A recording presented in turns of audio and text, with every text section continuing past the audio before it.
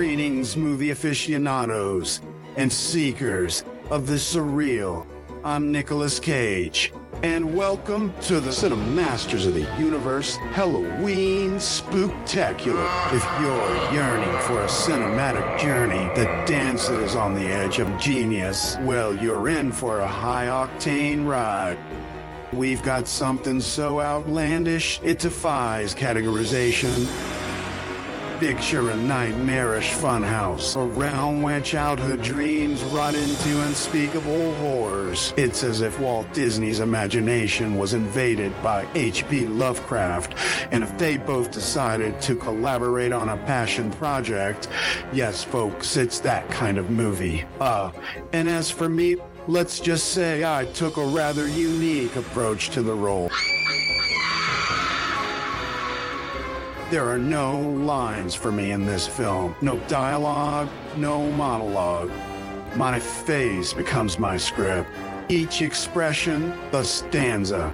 It's a kaleidoscope of rage, bewilderment, and dare I say, epicness. So prepare yourselves, pour a glass of something strong. Fasten your seatbelts.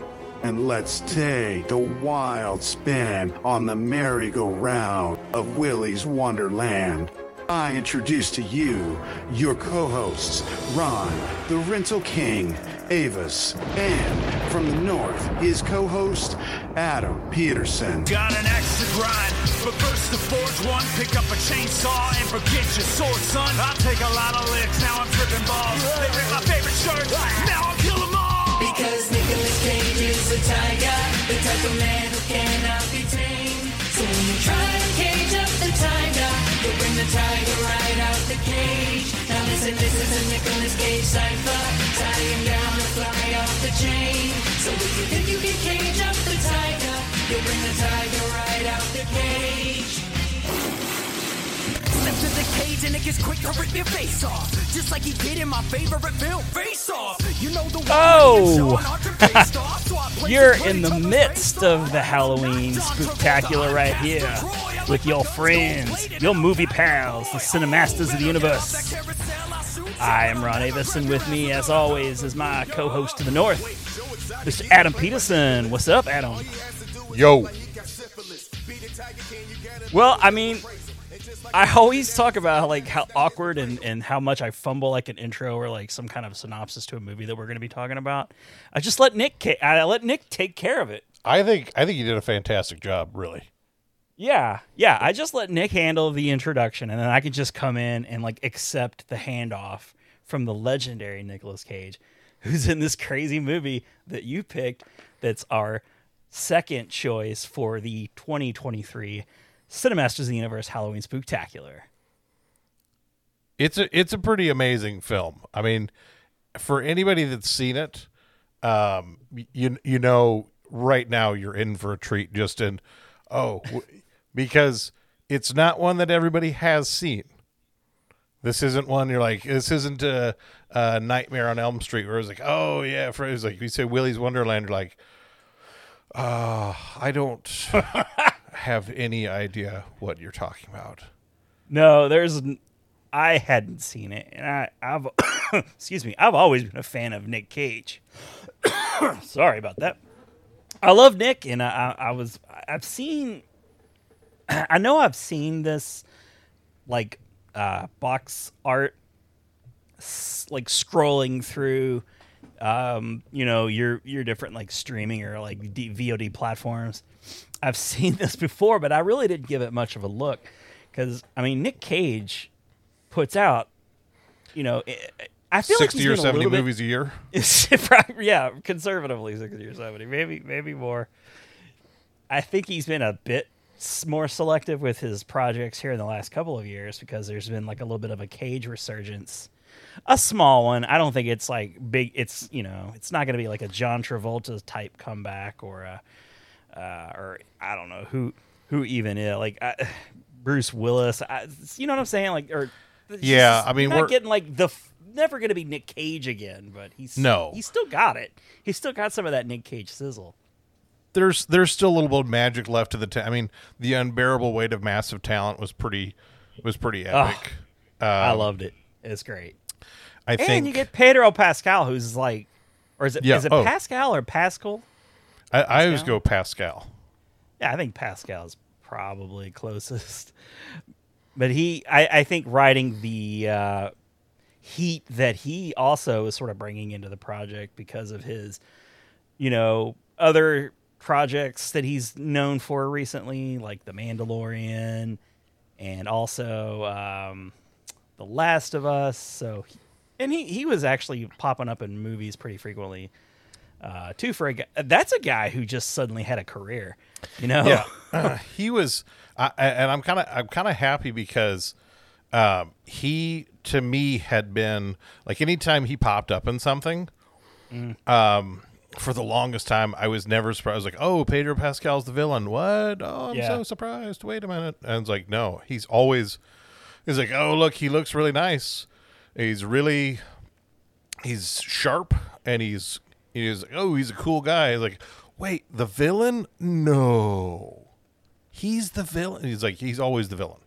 He's always the villain. Well, and then it's like he stopped being that way. I know him personally from Game of Thrones. Is kind of where I got to know who he was.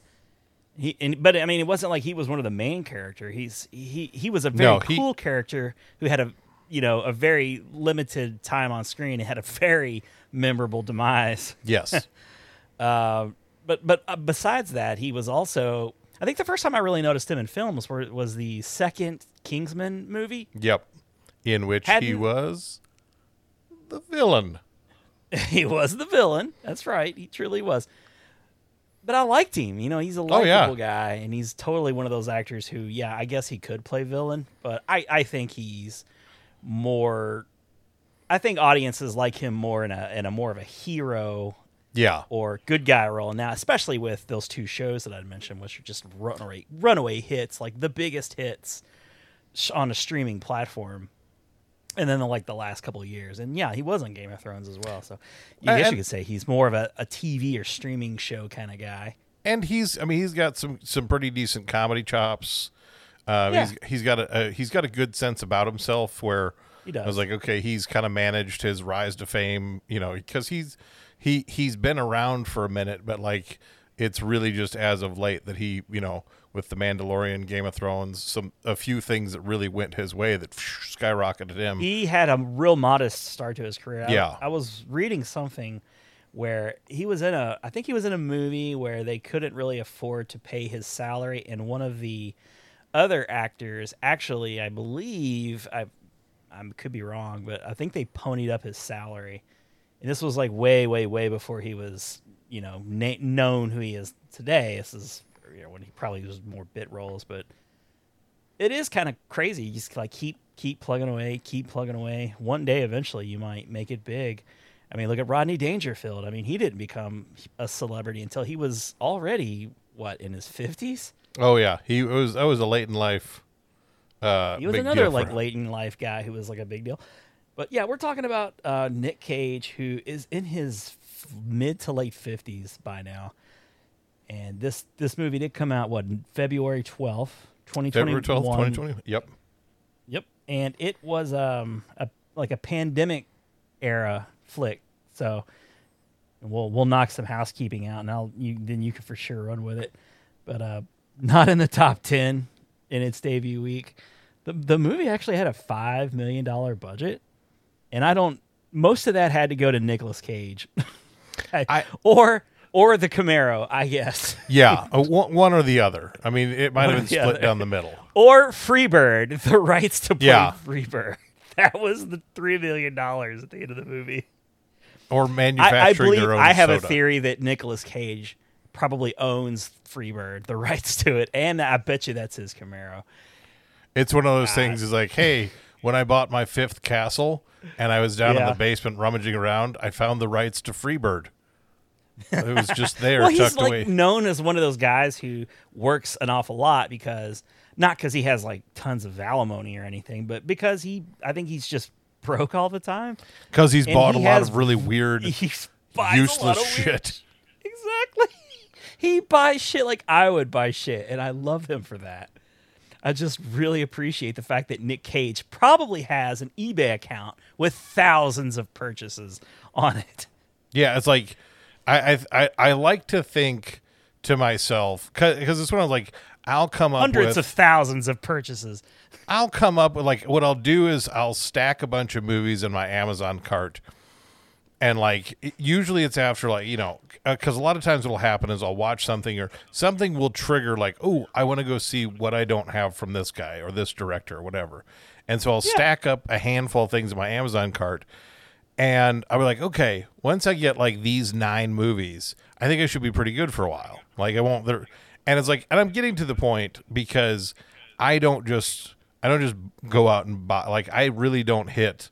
half-price books anywhere near as much as I used to, or places just looking for stuff to add. Right. I keep up with a lot of the new movies that I like to get and add them to the collection, and I'll find old stuff.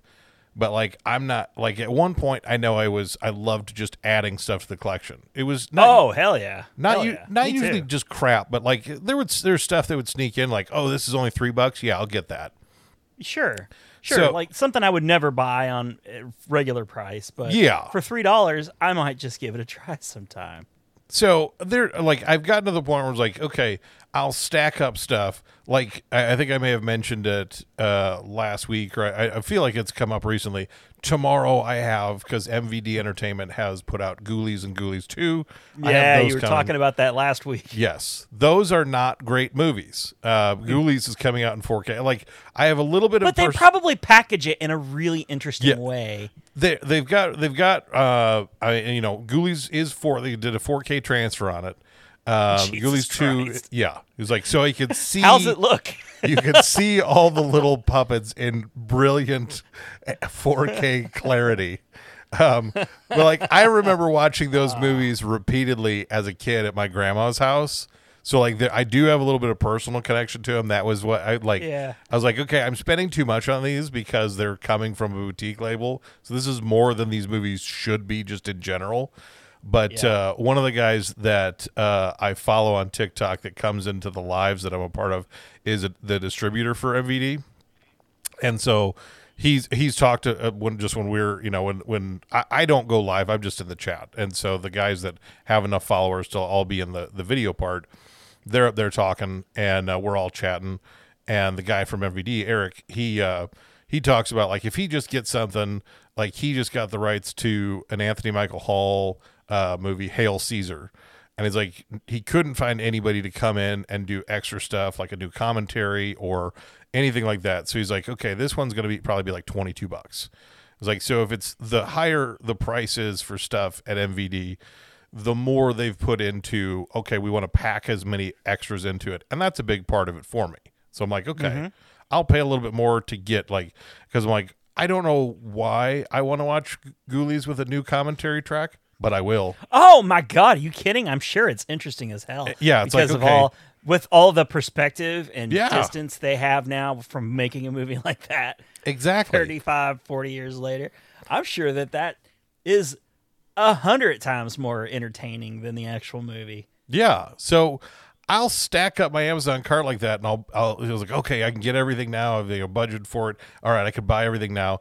And I'll think to myself for like 10 minutes, like, okay, I think I'll probably be pretty good for, like, you know, for a little while. And then something will trigger me, and because I'll be satisfied with what I have. Like, okay, here's my new stack of movies. I'm super excited. I added in digital codes, and, you know, I alphabetize everything and just all right, now I got to work stuff into the collection. And so I'll be excited about it. And then, like, a few days later, because, like, I'll see something on Reddit or TikTok or whatever, it's like, ooh, I didn't think about that. And then I'll start down another rabbit hole, and I'll load things back up. And I always have this Those rabbit holes are expensive. Oh, they are. But I'll have this moment where I'm like, okay, I feel like I'm pretty good.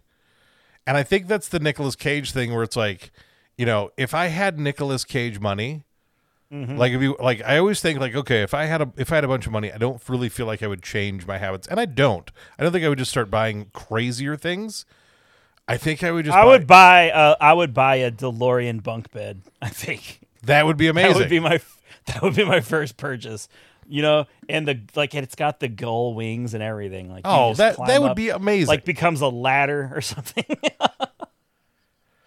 I would buy one for every room in the house. Well, see, like those are that's what like when I see like but those are a good investment to be fair.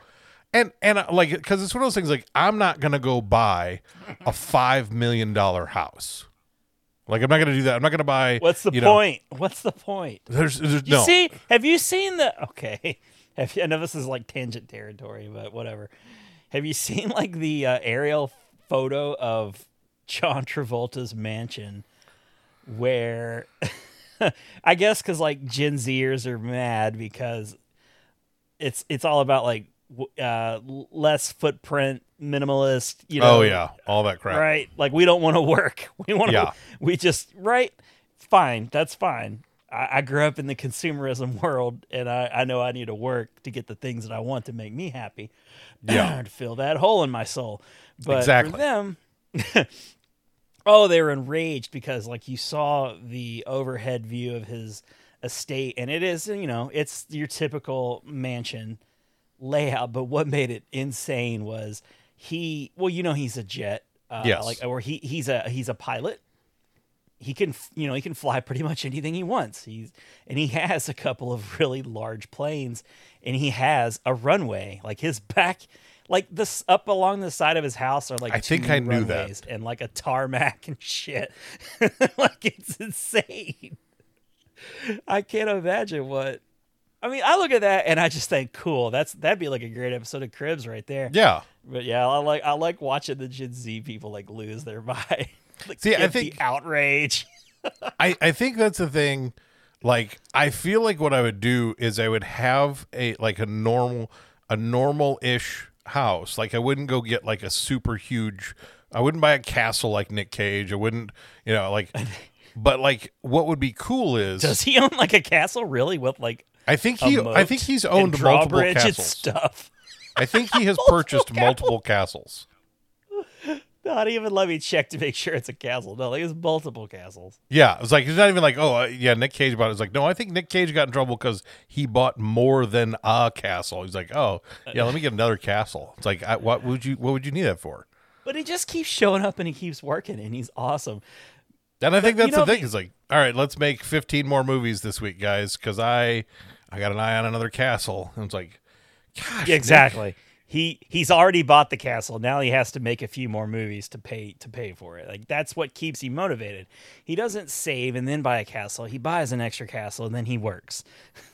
Just drives him to the next purchase. See, I think big estate. But I like your idea because like in my head I'm like, okay, if you had like a normal-ish house. Like a nice house, but like still like a normal-ish house. Not like, we have, 18 bedrooms and, 12 bathrooms. Like a normal-ish house in a normal-ish neighborhood. But you're like, okay, I'm going to pay some dudes. Like, like a pimp my ride kind of crew of guys. Like, hey, I want you to come to my house and I want you to make this awesome. I want a secret room.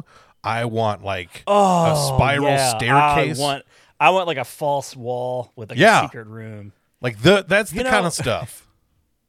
I've been to one of those like Homerama type deals, and I love checking out the crazy, extravagant shit they come up with. Seriously, like with false walls and like a library behind. You pull the book and it spins around. Like, yes, this is for real. Like really what people do. A slide that goes from your kitchen to your basement. That's hidden. To your money bin. Yeah. I was like, I want to go dive into a giant bin of coins, or like physics would prevent. I don't care. I want to dive into a giant bin filled with coins and swim around. All right, we'll see what we can do. I think that's a perfectly reasonable request / expectation in life. We're getting up there, but I still expect for that to be a thing for us in the future.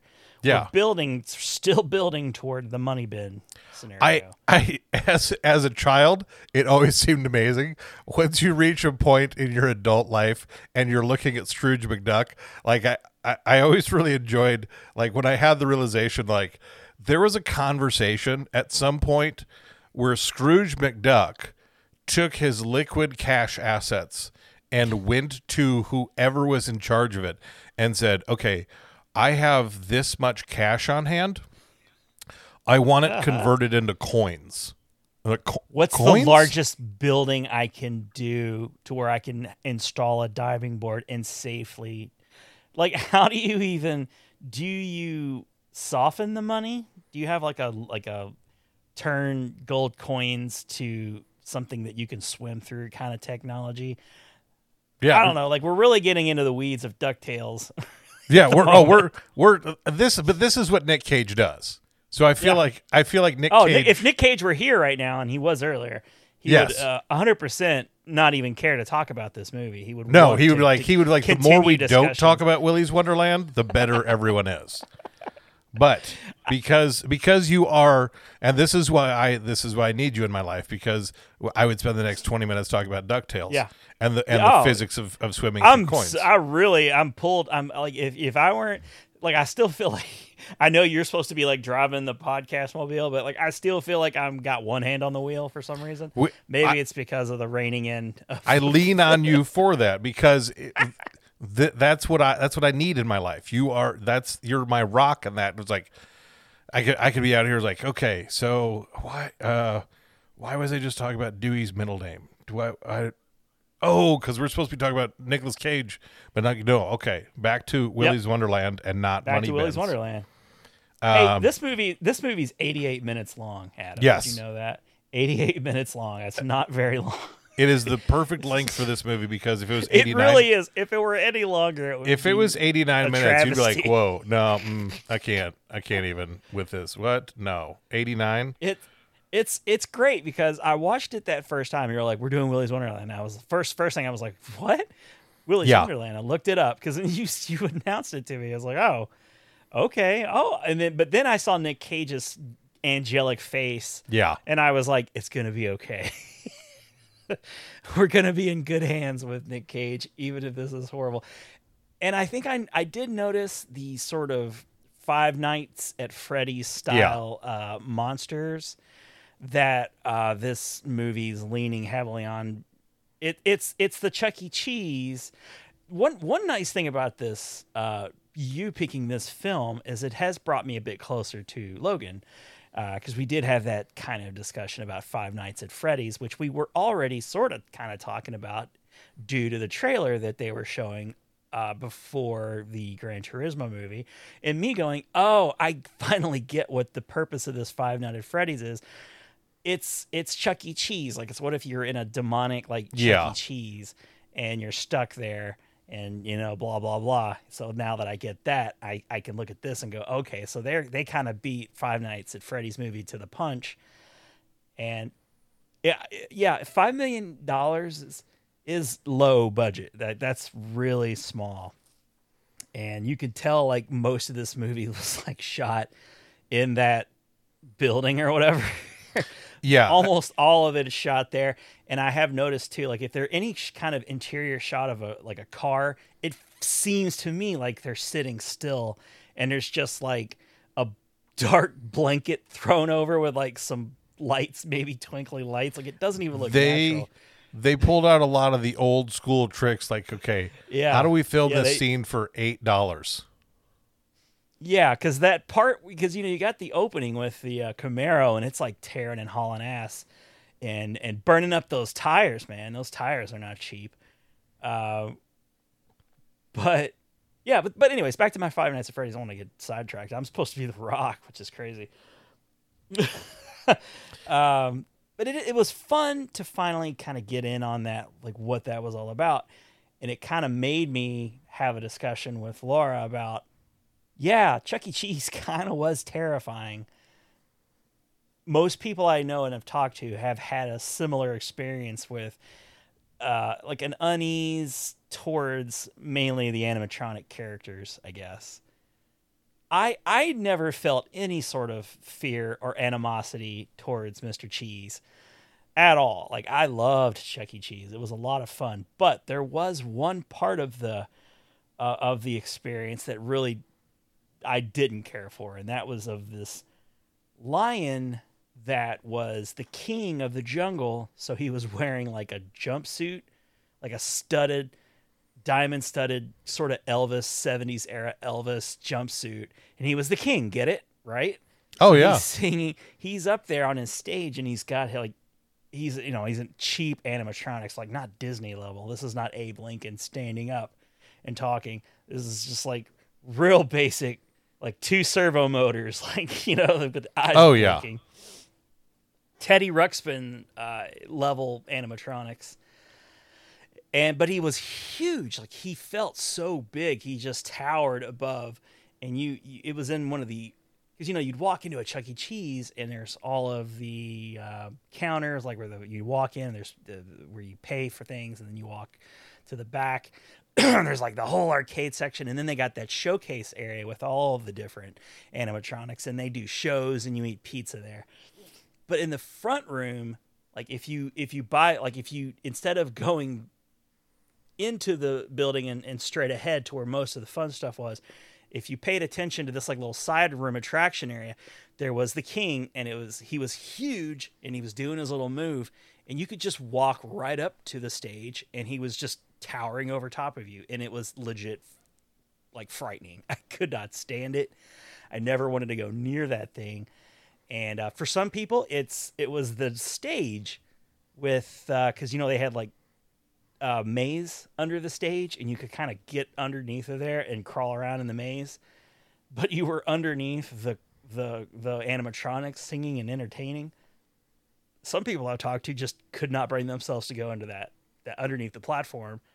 And some of those characters, they look a lot like, I'm not kidding, the characters from this movie really just look like Chuck E. Cheese, or there was another franchise. They were basically the same, but then they kind of merged. They were Showbiz Pizza. Showbiz Pizza, thank you. So yeah, they look creepy as hell. And if you find an old abandoned one that's like been left in a dump or something, and you'll see sometimes pictures of one of those decayed after 15, 20 years outside, they look just like Terminators, but with Chuck E. Cheese, that are really scary. And I love when people share those. But yeah, why did you pick this thing? You go ahead and explain why it was that you decided. I'm glad you did. That's as weird as it is. It's fun. It's a fun movie. The whole, like, because it's one of those things where when people like, oh, I'm afraid of clowns, and it's one of those like Paul Rubens, aka Pee Wee Herman, passed away about a month ago, give or take now. Yeah. And so on that day, I rewatched Pee Wee's Big Adventure and Big Top Pee Wee. And there's that one scene in Pee Wee's Big Adventure where he's having the dream, and the clowns come in, and they're fixing up his bike, and it's Tim Burton, so it's like it's meant to terrify you. Mm-hmm. But kind of in the same as it's that vein of in your childhood, it's supposed to be with like Chuck E. Cheese, and so like these are supposed to be safe, fun, happy places for kids. Yeah. But it's like when you take that and you subvert that expectation, and all of a sudden there's something sinister there, it takes that innocence and it just kind of like it's almost like you just have this impending doom kind of feeling. It's like, and that's really what it plays on. I mean, this Willy's Wonderland is like Five Nights at Freddy's was a thing before Willy's Wonderland came out. Yeah. And I've seen it. There was a couple of years ago, they did a Banana Splits knockoff horror movie, same kind of thing. Banana Splits was a Hanna-Barbera show from back in the 60s. And so they had an updated thing of that, and it was animatronics, and they went they went crazy and started killing people. Mm-hmm. So you kind of mash up, like, okay, you just kind of grab something out of that childhood innocence bin and slap horror into the mix of it, and because it like when you get into this, is like there's a couple different layers to the story. Like you mentioned, okay, you have the opening, Nicolas Cage driving his Camaro out on this open road. He hits the spike strip, and all 4 tires get flattened, and the tow truck shows up. He's in the middle of nowhere, which that in and of itself, I mean, that's one of those things. I mean, it's Texas Chainsaw Massacre worked off that fear. what was the one from the early 2000s with Eliza Dushku, Wrong Turn. Basically you end up somewhere remote. The Hills Have Eyes. Hills Have Eyes. Yeah, you end up somewhere remote and you're vulnerable. Like, you don't have the resources you need. He tows the car back and is like, oh, hey, it's going to be this much money. And it's because they've stacked the whole thing against you. That's the sinister part. Yeah, every move is they show a montage of all the different innocents that got tricked into this scam. Yeah. That this town, they boy oh boy, do they really kind of, like, the point of the movie, they really just kind of get to it in the most haphazard way. Yeah, it's really bizarre. Like, the whole purpose of Wild Willy is like why it even is a thing. We could pick this movie apart a lot, but that's not why we're here. We're not here to, like, just totally pick the movie apart. Although I do have some, I want to poke fun at a few things, if that's okay. No, that's 100%. I mean, that's partially why I picked it, because there are parts of this movie that I really genuinely love. That, I mean, that are like, okay, this is fun, this is cool, this is an enjoyable part of it, because it's. Well, I really enjoyed Rick Reitz as Tex and the Chris Warner as Jed, who's like the tow truck driver guy. They were genuinely entertaining to they had good chemistry. I enjoyed watching the two of those guys. I like the tow truck guy, like, it seems like he's meant to have like he's like, hey, I got my cigar here, and like, I'm the old cigar guy, which, like, upon closer inspection, like, is he just sucking on a beef stick like it's a cigar? And you're like, yeah, that's a beef stick. He's got a beef stick in his mouth. He's got a piece of beef jerky. Is that what you mean? He's just chawing on a beef. And he's like, he's not eating it. All right. And I was just like, well, there. And like you said, he was meant to be that guy, but he's like, well, I don't smoke. Well, and he's like, again, another one of the things that has to be there is those guys have to feel at least the slightest bit safe. Like, if they're creepy, like, there's not something overtly sinister about them initially. Like, even when he's like, oh, everything's kind of got this real convenient. Is like, oh, sorry, cash only, as he pulls out the card. It's like, and then he looks over the ATM and like, yeah, reception. But it's funny. I love how he like explains shit away. Like, what was it said? Like, yeah, we were supposed to get the internet, but then we didn't. Then we didn't. But hey, then we didn't. Well, and it's I really like this guy's kind of point of view of life, but then we didn't. I like also that would tear most people apart, but not this guy. Well, the idea is like, all right, it's going to be $250 for the tow, and it's going to be this much for the tires. And it's like, oh, you don't have that in cash. Like, oh, no, sorry, I wasn't driving around. Because who carries that in with cash? With $1,500 in cash. Like, oh, no, what? But he's like, oh, I think I got something for you, though, that might work out. And then you hand him over to Tex. And in the hands of a lesser actor, it would have been terrible. But I thought he was great. And he has to carry the entire conversation because as we know now, Nick Cage doesn't say a word. He just kind of like makes sounds from time to time, but that's it. No actual dialogue. And I think that's the only reason, by the way, he agreed to make the movie, is that he wanted to see what it would be like to play a silent protagonist. I really do. I mean, I almost wonder if there weren't some lines for him, and he's like, no lines. Oh, bet you $1 million. Yeah, like, because that's what he does. He picks these tiny ass little roles, so that he's got that kind of like latitude, that leverage creatively to do whatever weird shit that he wants to do. I like hearing about the shit that we don't ever hear about. Like, have you ever heard the Seth Rogen story where he's talking about how that movie Spring Breakers that James Franco did, I guess Seth Rogen was kind of involved in the making of that movie. And so they were setting up, they were like, they had a casting call for one of the roles, and Nicolas Cage he was interested. and he had but it wasn't for, oh, I remember what it was. It was to be the villain in the Green Hornet movie. That's what it was. He was auditioning for the role, but he wanted to play it a real specific way. And after years later, they ended up going with like what's his face from Django, and like that movie's like wholly forgettable, but it was okay at the time. And so they make Spring Breakers, and the movie I'm talking about with James Franco, and he's got like the long hair, and he's kind of like, yeah, he's like a drug dealer from Miami, but he's a douche. He looks like the Florida Man. Just looks whatever like Florida Man, kinda, whatever your idea of the Florida Man is, he's embodying that. That's pretty much true. Yeah, it's a good point. And so the beef, there became this sort of beef between Nick Cage and Seth Rogen's people, because he was convinced that the idea that Cage had to play the villain in the Green Hornet movie was really similar to James Franco's portraying of the Florida Man or whatever.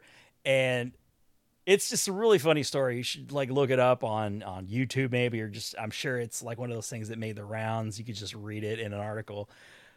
But Seth Rogen's pretty funny when he tells a story anyway. And you throw in like Nicolas Cage, and it's just, wow, that's Seth Rogen. He's a funny guy anyway. Seth Rogen anecdote about Nick Cage doing something insane sounds wonderful. Oh my God, I could listen to that for hours. And so but those are just the things we don't know about. That I imagine he gets a lot of. He gets seen a lot just because he's Nick Cage and he's legendary and he's famous. Nobody has the nerve to just say like, that's fucking crazy. I really am sorry I invited you here. Like, they should say you never meet your heroes, because you just blew my mind and I don't want to have anything to do with Nick Cage anymore. But not this movie. Like I've heard, everything seems cool. He came in, he didn't throw any weight around. He was just like, I like this. This is a great idea. I want to be in this thing. And he was amazing in it. Like, he's really good. It's one of my favorite, more recent Nick Cage roles. I'm not even joking. Well, that's not even joking. That's why one of the things that I like about this movie is like when you turn it on, like from the onset. Again, if you take Nick Cage out, there's no reason for anyone to ever watch this movie. No. But with Nick Cage in it, it looks cheap. It looks real cheap. Yeah, because and there are so many times, like some scenes actually look pretty good and inspired. There's two film crews at work here for sure. There's a film crew of experienced filmmakers, and then there's like a film crew of like maybe film school students or something, and they're just doing their first thing. It's jarring how one scene looks so much more professional than the next thing, and I know it's just a money thing maybe, but I don't know. Like, there are moments in this movie that feel like, oh, this could be released in theaters. Like, this has the feel of a regular movie. But then there's so many other times where it's like these actors are so bad, and this scene looks so cheap, and I can see the wires. Yeah, Nick Cage is not in this particular scene, so I'm miserable. If Nick Cage is not in this movie, it's a sci-fi original that debuts at 2:00 in the morning on a Saturday. Like this is not a movie, but like that's the thing about it is Nick Cage lends like the perfect amount of credibility to it. And because the other part of it is, so, we've got Nick Cage, he comes in, we start to understand this, this little town, something's a little off. Beef stick guy is like, hey, I got a deal for you.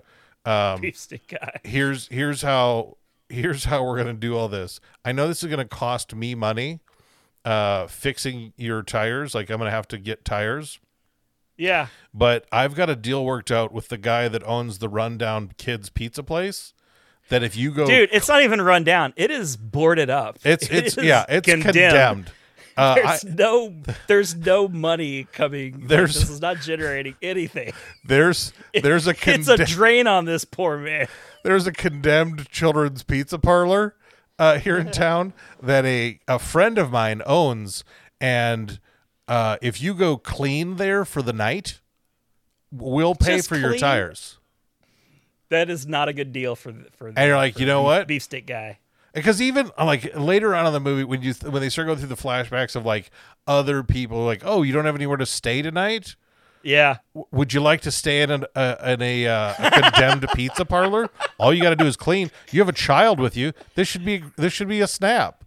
Like what? Wow. They took 15 minutes to come up with all that montage, and there really is. And it's just like those are the kinds of things. Because I was doing this with the boys the other day when we were watching. I forget what we were watching, but I'm like, what I do a lot of times when I'm watching shows or watching movies is I create kind of this in my head. There's a tangent universe where it's like, okay, I'm going to unpack what this guy is doing within. You've created this little world in front of me. Yeah. But like you've left the edges undetermined. Like, okay, I can see what's in front of me, but over here I'm going to create extra space because you've put this in front of me. So it's like, okay, you guys have been running this scam for a while now. But it's like, okay, so you're telling me like, I'm like, okay, if it was me and if I was there with my wife and I got a kid and you're like, oh, how are we going to do this? It's like, do you want to go spend the night cleaning a condemned children's pizza place? Like, no, I would rather sleep outside. Here's what I'm going to do. Why don't you push my car back outside, all 4 tires completely demolished. We will sleep in the car outside tonight. And then we'll try, like, I'll drive on the rims to the next city Then over. we'll start walking to wherever we need to go. Yeah, it's like, then we'll figure, but it's like, within the construct, it's like, it's all about like, well, we got to feed these demons. And we got to feed the demons, yeah. I like That's basically what it is. Because, like, those are the things about it. You start getting that exposition, you're like, oh. Can you talk about the curse? That's. Because, when it was in its heyday, I guess like in the 80s and 90s, and like it's revealed that like I guess Willy himself is like, the way they say it too is like they go, yeah, that same murderous that killer old chestnut of a pack of Satanists that purchase a child's pizza parlor, and then by the way, that guy, the murderer guy, the killer, looks just like Michael Richards from Problem Child. Like, yes, the clown. Stanley. No, what was his name? No, the Stanley was that was UHF. Yeah. But he was like a serial killer. Yeah. But Junior was like, it was Junior he looked Healy. up to him. It was like, yeah. This idea. He looked like that. He had the suspenders. Like, he kind of looked like a combination of Michael Richards' characters, like. And between like UHF, the janitor. Sorry, go they ahead. go through all, like, when they're, because so Nick Cage he's there. He's like, yeah, he's agreed silently to go clean this place. And he shakes his hand. He gets the introduction. He's inside. He starts cleaning, and then we get the pack of kids. And I love the purpose the pack of kids serves, because they're the ones that are going to give us the exposition, because they're going to talk amongst themselves like they don't all know what they're talking about. It's like, hey, do you remember how this and it's and it's like, okay, don't you know about the curse? Don't you know about the curse from the town that we all live in, and the reason and what we're an eclectic group of kids these are too. Oh. Like, it feels like it's like a callback to those like late 90s, early 2000 teen horror flicks. Yes. It feels just like that, and some of the kids actually are passable copies of those, what they're supposed to be, and others are just quite simply the worst actor I've ever seen in anything in my entire life. That's what I love. That's what I love. One of the reasons why I do enjoy this movie is because anymore, because that's one of the things when I'm watching a horror movie is I need somebody to latch onto that I like. Because if I'm watching the movie and I don't care about any of the supposed protagonists, then all of a sudden I'm rooting for the killer, and I'm not really supposed to do that. You don't want to do that, right? Like, that's doesn't make sense. That wasn't the intention. It wasn't like, yeah, kill them all. It's like, whoa, wait, you're supposed to. No. The kids you've chosen, I don't like any of them. I want them to be dead just as much as this guy with the machete. They all suck. They all suck. Yeah, he's really indifferent to whether they live or die, really. Especially if like they're being murdered during one of his like coke breaks. Yeah.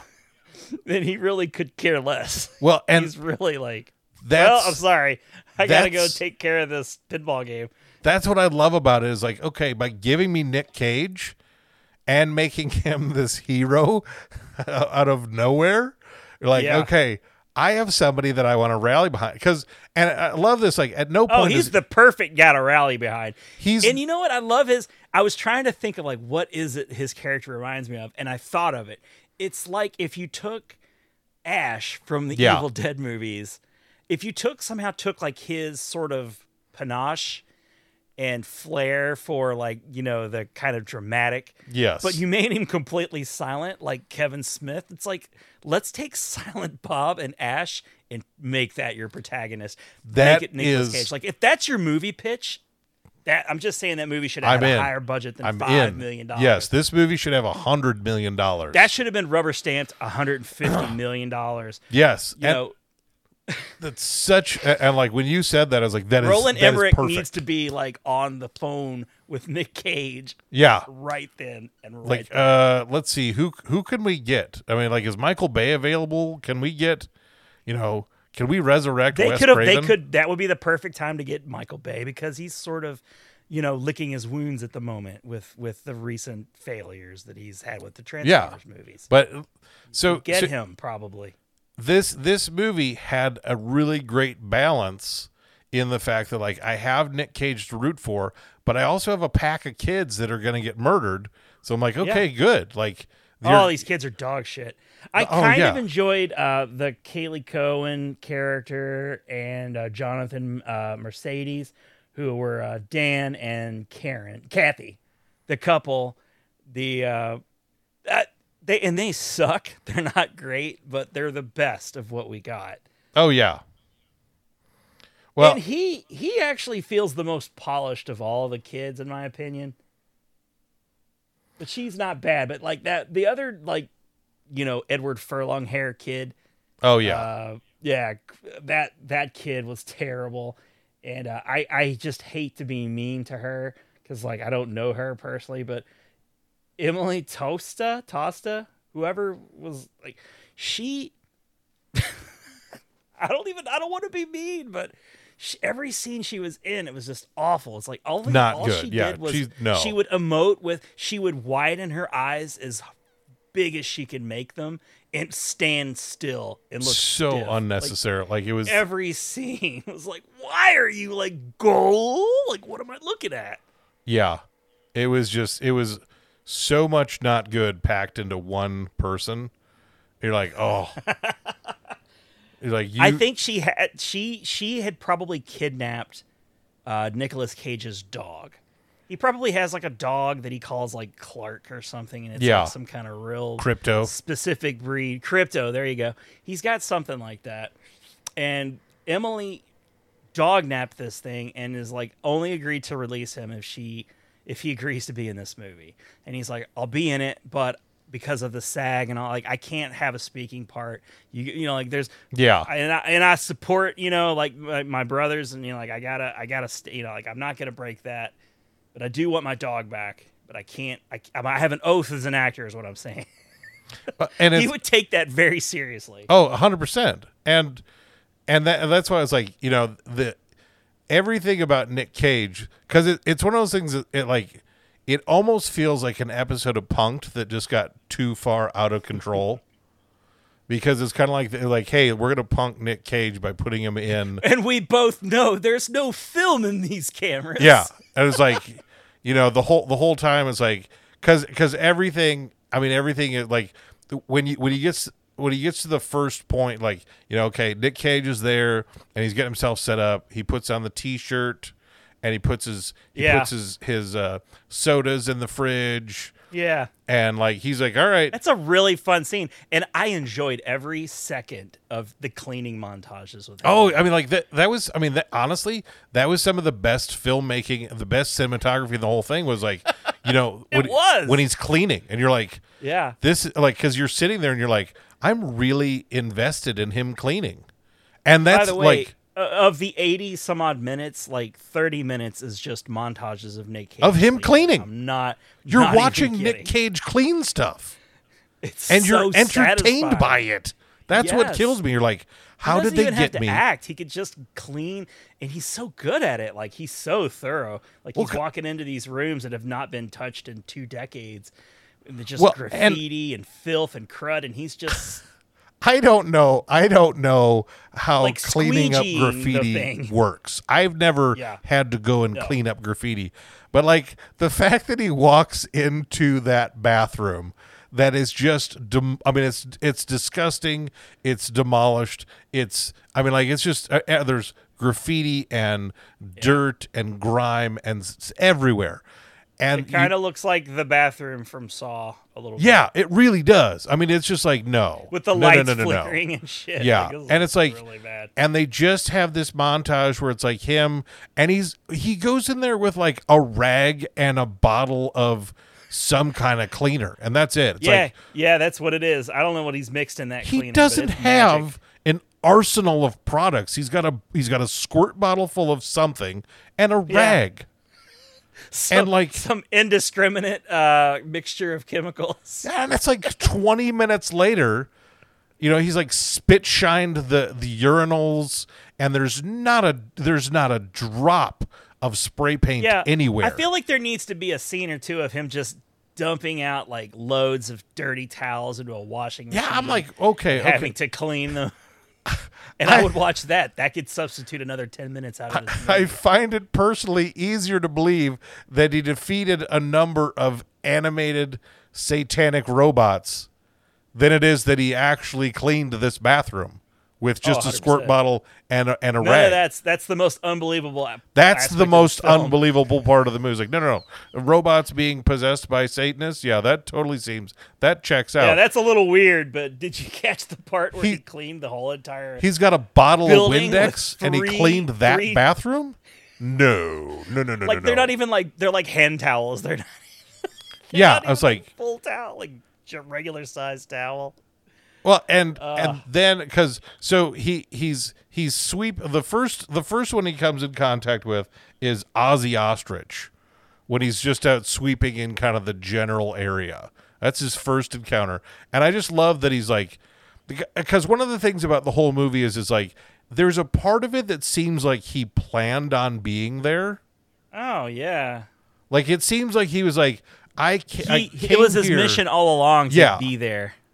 So it's like because he's not surprised by any of this, but No, he goes along with it like willingly. Yeah, the whole but time. At the same time, there is an element that's like that it seems contradictory to this, to where it's like, okay, I feel like you knew you were coming here, but the way that this was set up, it's like it also feels like it was sprung on you. So it's like so Ozzy Ostrich shows up, and what I love is like, oh, it's animatronic, but like he starts punching it in the neck. And I was like, it looks like he's having a fight with a stuffed animal.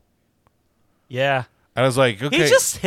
He just starts whacking it with his He just starts. broom He's handle. like, you know what you do with a robot is you punch it. You punch robots. You test it out by hitting it with a stick. Yeah, I love that he's like, here, let me just snap this mop in half and like whack. He's not one bit concerned that there's a giant ostrich stage. He's like, oh great, I gotta do this. I again. know. I observed that ostrich on that stage, securely fastened with bolts onto the stage. Yeah. Now it's standing in front of me, and I'm just gonna like playfully whack it with a stick. And it's one of those like. I just like the restraint from the other animatronics are like, whoa, he is just beating the shit out of Ozzy Ostrich. Should we help him? No. They really don't seem to care for one another as a group. Yeah, they're like, hey, what if we all attacked him at once? We could probably overpower him. There's like 7 of us. No. We have to do it one at a time. You guys know the code. Right.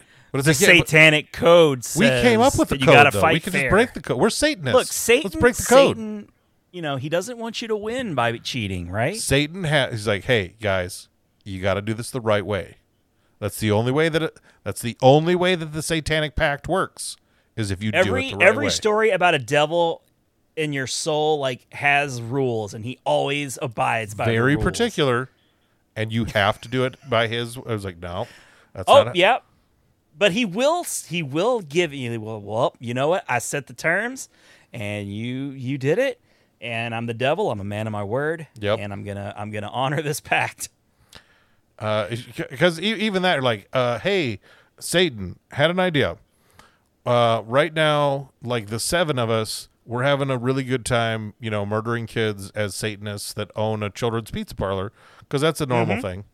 What if we This did movie like would like you to think so anyway. what if we did like a suicide pact where like we all die and you take our spirits and put them in the animatronics? Do you notice that was like the most pussy suicide Yeah. ever, though? Like, it was like drinking of They drank the Kool-Aid. Yeah, it that's wasn't how like a that was blood their... sacrifice. No. They're like, that's hey, what you let's would take a kind bunch of expect. sleeping pills and Because the movie has no problem with blood, or at least animatronic blood. Like, there's so much oil blood or fluid grease blood, whatever. Yeah, there's so much fluid being sprayed at Nicolas Cage throughout this movie. I was like, And his hair just gets like crazier and crazier. It reminds me of like Ernie McCracken's hair at the end of Kingpin, where like, it's like neatly coiffed and like slicked back, but then like the next scene, it's like standing 6 feet over it, like standing straight up and over, like it's a lid opening from the side. Nick Cage is not quite that bad, but well, he has to keep changing his shirt after every that's kind of the joke. Like, there's so many shirts. And I noticed too, like when he gave him the shirt the first time, I was like, there's an awful lot of clean shirts in there. Yeah. It's like we like to keep it stocked just in case. Yeah. In case we spontaneously open.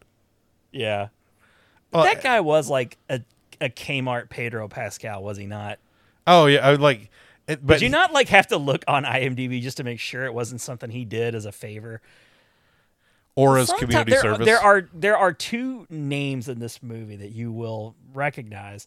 One of them is, of course, Nick Cage, but you kind of give him a pass because he's Nick Cage and he can just do whatever he wants, and it's fine. But the one that really kind of surprised me was seeing Beth Grant. Oh yes, in, like having the role as like Sheriff Eloise Lund. And I really like she is perfect at the type of archetype that she plays. It's sort of like the Helen Hunt kind of, she's Southern and she's small and dainty, and she has like the twang, and I love her. She's great, and she always plays like, she's almost exclusively in these weird movies too, like Donnie Darko. She's fantastic at Donnie Darko. Oh man, I love her in Donnie Darko. But I mean, she's just been in so many things. And she's 71 years old right now. She doesn't need to be in these types of things, right? But she's committed to it. Like, she's really given it her Beth Granty best. But I gotta poke fun at one thing that drove me bananas throughout this thing, and that was the way she was holding the shotgun throughout the movie. It's like I don't know if it's a real shotgun or like a prop shotgun, but it had to be a real shotgun. And I think the reason she was holding it, and she holds it like no one ever has held a shotgun. Like her hand, like you're supposed to kind of like your hand should be on the pumping part of the gun. Yes. And of course you have your other hand on the trigger. But like I think her arms are just too short to be able to reach up high enough to hold it. So every scene you see her, she's holding it just below the pump part. And like, I just no one would ever hold it that way. And she's a sheriff. She's in law enforcement. I did enjoy her little coat. The guy that she worked with, who's sort of the outsider looking in, the young guy. Yeah. I thought he was really good too. I enjoyed him quite a bit. Well, and when she finally shows up and shit has gone sideways, I like that it's like, okay, you don't pivot at all. Like you guys have, like, it's one of those, like, it feels like one of those short stories where it's like, okay, the town all got together and they're like, all right, because these evil robots are killing people in town. We decided, hey, let's have a parlay. Let's come to terms with this evil satanic robots. Like, all right. Enough is enough, guys. You're going to run out of food if you keep killing us, and we don't like being killed. So here's what we're going to do. When we have people that pass through town, we have an elaborate ruse that makes no sense at all. Nope. But we're going to bring you people that you can eat. And we'll do that, and then you guys just don't eat us. And I think it would make it almost feels like there's no real kind of stakes to this. We see the we do understand that the place has a past. Yes. An evil secretive past, and we do know that there are things that happen to families, but it almost seems that we do see early on, I guess before it gets shut down, they were murdering kids and families during work hours, I guess. Yes. They had the scene where they were doing the birthday cake, and Willy sneaks up and it's just the clumsiest murder you've ever seen. And just kills them all. And they're like, oh. Yeah, just kind of slays them. But what's the threat now to this town to where they would sacrifice innocent people going through their town? It doesn't make sense. It would make more sense if they had a couple of scenes of the animatronic demons terrorizing people outside of the building, because it's already condemned and it's a small town, so every kid knows that you shouldn't go near it. Why would they continue this thing? Is it still killing? Is it making the crops die or something? What is the threat to the townspeople? I don't understand that part. That is not talked about at all. Kind of in following suit with, what we were talking about last week with It Follows. It's such an idiotic teenage plan. They're like, all right, here's what we're going to do. We're going to burn this place down. Oh, God. That's the introduction for this moron character. That's our plan. We're going to burn it down because I read the rules for evil satanic robots, and fire is the one thing that they just can't. That's their bugaboo. No, if I'm trapped in a burning building, I can't do anything about it, and that's just I die from the fire. way Nick Cage dispatches these animatronic robots. They have to feel really bad that they allowed all those people to die, because they're so easy to kill. And they're so easy to kill. Because that's my thing with Beth Grant is she shows up and Nick Cage has already dispatched with 4 of them or 5 of them. All of them but Willy. Yeah, that's it. Is Willy's the only one left, and she's like, oh my gosh, Willy, I'm so sorry. Right. Oh, Willy, here, I'll leave him tied Instead up. of being oh my God, you've already killed most of them. Let me help you with this last one. Yeah, it's wait a minute. Why are you still on his side?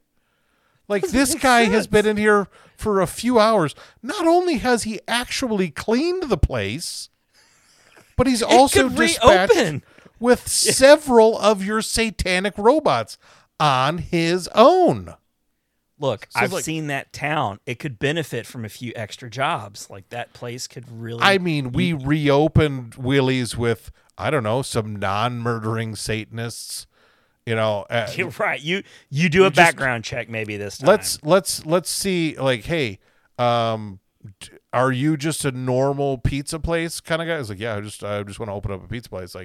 Do you worship Satan? First, I don't know if you could ask that question under the, but no, I don't. I mean, just so to clarify, was that a thing? Were people here worshiping Satan? Doesn't Tex seem like he would really like to get Willy's Wonderland back up and going? Doesn't he genuinely seem like he would really like that to be the thing? He's disappointed that he can't reopen the place and make it legit. He seems so happy when he realized that they were all gone at the end of the movie. Well, I mean, he's getting all he's talking about we can reopen. Beef stick guys wouldn't that be great? When you get around to it, I mean, like, again, this is in that peripheral universe that I create that I was like, okay, wait. Let me back this up here a minute. Like, okay, so you've had these satanic robots and you've got, okay, so we've got this board in the, we've got a bulletin board here in the auto mechanic shop just littered with missing people flyers. So yeah, I don't know. I mean, I wouldn't. Maybe that's if you're in charge of this sort of operation. Maybe you shouldn't post I guess it would be weird if you declined it. Like, well, no, I don't put know those missing pictures of kids up in my. I don't know what the frequency is with which. Like this could, okay, if this is over, a long span of time, maybe it's that. But I was like, what it seems to purport is there are enough people passing through this town that they're just feeding to the satanic robots. They're like, well, hey, did you ever stop and think, like, maybe instead did you see all those shirts that he had on hand? Well, it must be a lot because you don't just buy extra shirts and leave them lying around when you don't have a business. Maybe instead of feeding these people to satanic robots, you get rid of the satanic robots and you reopen a profitable business. Yeah. I mean, it seems to be that tourism is like, I don't know, maybe with the tourism dollars that you have coming in, you get the internet. Because it's when I was like, you could finally get it. Yeah, you could look into it, figure out what happened. In Texas Chainsaw Massacre, The Hills Have Eyes, Wrong Turn, all of those are about crazy, evil people they're trapping the people themselves, and they like, Leatherface, he just wants to cut you up and wear your skin because they're weird and they're creepy, and like that's their thing. But it's like Tow Truck Guy and Tex are normal people. Like, okay, I get that you guys are like, we don't want to help the robots, but we have to help the robots. We're like, and I'm just saying this, what if you guys stopped helping the robots and you opened the pizza place back up and you ran a successful mechanic business and you got the internet? What if you did those things? And then, like, you didn't have to live this, or like, we're oppressed by satanic robots. This is just our lot in life. Like, what if we just changed, hey, what if we start living your best life tomorrow? What if they've really been beaten down, it seems like. It's like, what if we just, I don't know, guys. What if we splash of paint, maybe, because it seems like to me, like, okay, I don't feel like you guys have to live, like, I feel like you guys really just came to this compromise a little too quickly, like, there's a lot of us. You took the first offer, man. First offer. Yeah, I was like, Nick Cage used a mop. He broke a mop and just beat the shit out of an ostrich, and that was one down. And you guys have like the crazy way that he would fight these like animatronic creatures. Yeah. Well, it's like the gorilla. I feel like a gorilla would be a lot stronger, and he was just like, I'm gonna punch you in the face a lot. Punch. Or like, stop it. Every fight was like that. Every fight was just like the two of them in a tight like space on top of each other and just slapping at each other. Like you would beat up like your stuff. Like, you know what it was like? Have you ever had those like wrestling pillow friends? Yeah. And you'd kind of like throw them around and wrestle them. That's kind of how he fought these things. Yeah. It's like, I don't know what kind of powers these robots are supposed to have, but it's like, it didn't even seem like they had regular robot strength. No. It was like, they were very slow. They had no strength whatsoever. I mean, it felt like for animatronic robots, like if I went up against a robot, just a regular robot, Nick Cage just rips out its spinal cord. Like, one of them just it was like, reaches in and pulls it out. Because what? Like, that's one of those things where like, okay, I understand he's the protagonist and we want to root for him, but I feel like you guys may have done yourself a little bit of a disservice because he is dispatching these things with no difficulty at all. Yeah. Like, he's just like, hey, did no one ever decide to come in? Like, he's having a much harder time with those stains than he's having a hard time. How were these Satanists actively murdering so many? Like, did you have the stupidest people here? Like, did anyone ever like, hey, you know what we should do? We should not let them murder people. We should just stop them. I mean, from for doing starters, right? Because it made it seem like, oh no, these robots are like really good at killing people. It's like, maybe you guys are really, really, really bad at defending yourself. Look at your sheriff. She doesn't know how to hold a shotgun. No, if you had she the can't internet, even hold a shotgun. if you had the internet, you could look at a picture and I was like, that's how you hold it? Oh my gosh. Oh my God, I feel I'm so embarrassed. silly. That was burning my hands. I did not understand why. I didn't understand. It's like, because like you look at it like, okay, he just punched that robot in the face and it died. Like he didn't. It was like, it wasn't like, oh yeah, no, I had to. It was really tough. It was. They had, you know, blades and they had knives and they had fire. No, like every fight was like him beating up a stuffed animal, like toy. It really was. It was like, I don't like you. It was like a therapy session where he's beating up a doll. It's like, this is my father, and I hate you. I hate you. It's like, no, this is. I was like, this should be a little. I mean, like, I feel like this should be a little bit more difficult than it is. The fight with Willy was probably the best fight, and honestly, I think Willy was like really the only animatronic that looked cool. I mean, some of them are like, okay, some of them kind of really do fit the whole Chuck E. Cheese aesthetic pretty decently, like the like Spanish owl or whatever that thing was, but like some of them look so cheap. Like the night thing looked like a high school mascot, like version, like the Michigan State Sparty mascot, but cheaper looking. That thing looked awful. And then you had the worst one was the pixie girl with like Siren Sarah.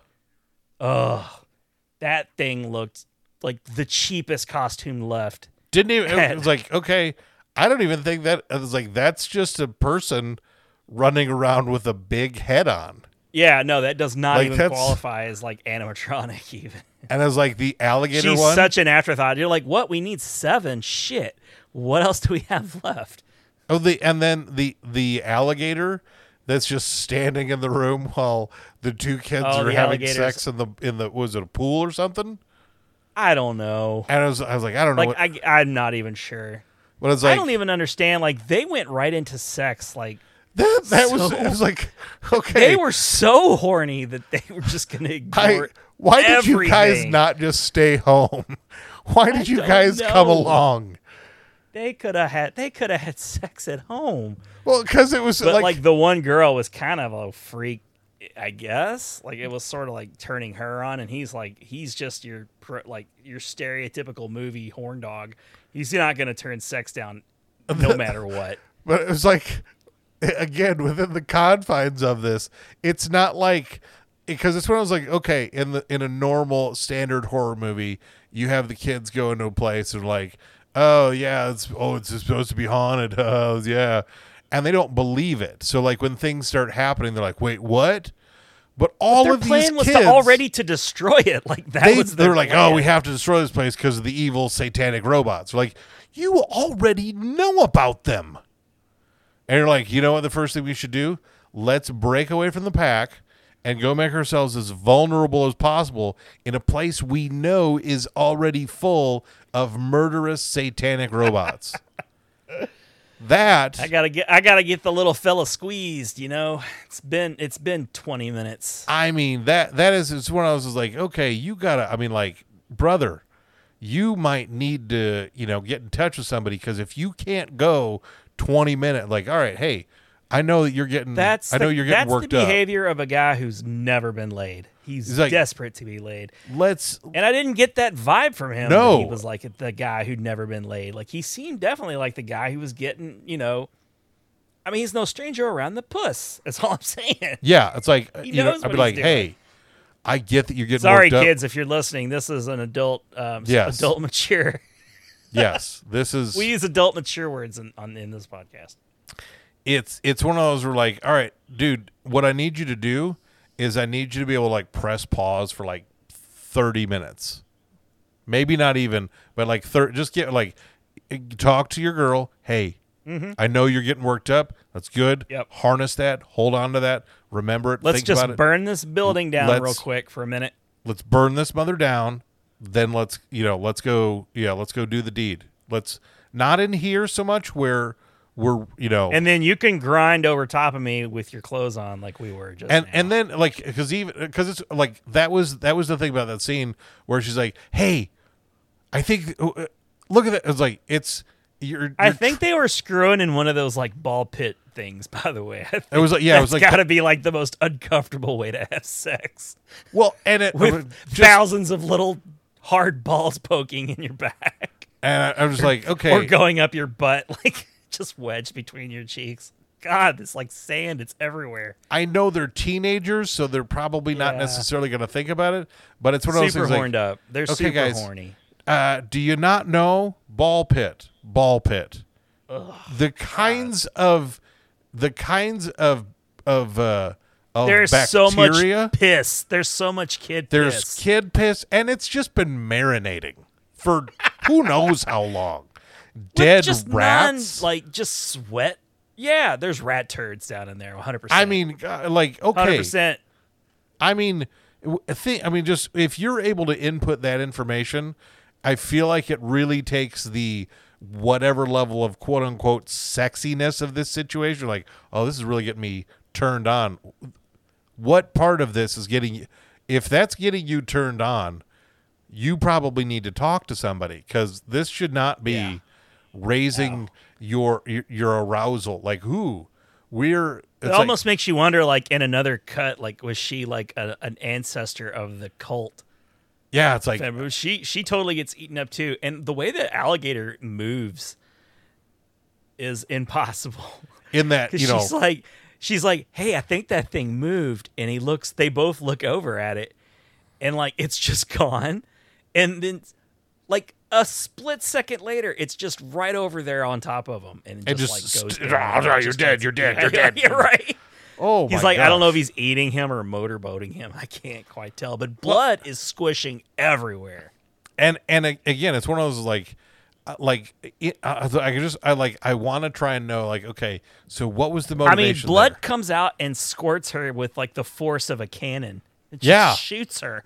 Like no bite would, like, what's gonna cause that kind of, like Gushers fruit candy, like squish just all out the side. Jesus Christ. And it's like, again, another, like, the one thing that really does that's unfortunate, because I feel like, I know $5 million, is too much of it goes to Nick Cage in this instance, because I'm like, I know we're not going to have, I don't know what the budget is for Five Nights at Freddy's. Probably I would have to imagine it's considered larger than it's Freebird in the Camaro. It's Nick Cage, that's what we paid for. That's what they paid for. Everything else, they went to the Dollar Tree. $50,000 went to like the rest of the cast and crew. Let's go on YouTube and see, like, hey, how to make robots out of pool noodles and stuff. Like, because like the alligator guy, it's like, okay, he's wearing an alligator, costume from Wish.com. And it's like, it looks kind of more like he's wearing pajamas and an alligator hat. It's like, well, okay. Yeah. They look like mascots. Like they put out a call, like any high school mascots. If you're gonna just throw out your costumes, like if you're getting, like they had to get really like into it. Like if like, hey, don't go to any trouble. But if you're just gonna get rid of your mascot and it's like an animal of some kind, don't throw it out. We'll come get it. We'll come to you. We'll pick it up. We'll send a guy in an Astro van. He'll come out. He'll pick it up. Yes, he will. I was like, maybe it was sometime in the last decade or so, because it wasn't just like yesterday. It was a little while ago, but it wasn't like super long ago. It's been within the last decade. There was a period of time at Walmart where they would have a bin, just one of those big bins out in the middle of one of their main aisles that would just be filled with like, they were like $5 or $10, but they were oversized heads. They were like, some of them were like licensed character heads. Some of them were just like animals or this that. I was not expecting you to say that. Yeah, no, it's like that's what like oversized heads in a bin was the last thing on my checklist of guesses. Like, well, I guess, was it a giant bin of heads? Yeah, they were these because you could put them on and we're like, oh, it's a unicorn, it's a lion, or then they had licensed ones where it was like, oh, it's the Grinch. Oh, like the horse? Like, I've seen the horse. People do it was these were they were more like mascot heads. They were like, it wasn't just a mask. It was like a really You think they just took a trip to Walmart and they saw the heads and they formed the whole idea of the movie from that? They bought 6 heads and they're like, this is all right, here's what we're doing.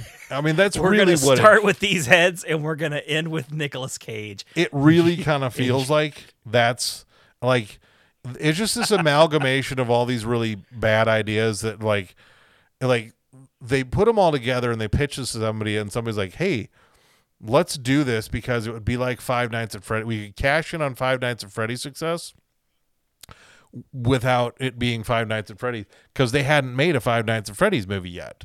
So it's like, oh, hey, if we beat them to the market, then we will, surely this will be a financial boon for us.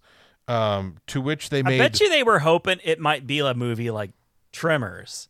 Yeah. Right? Because Tremors is not, it's Universal, so in a way it is sort of like a big movie, but it was it looked low budget, and it was all riding on Kevin Bacon.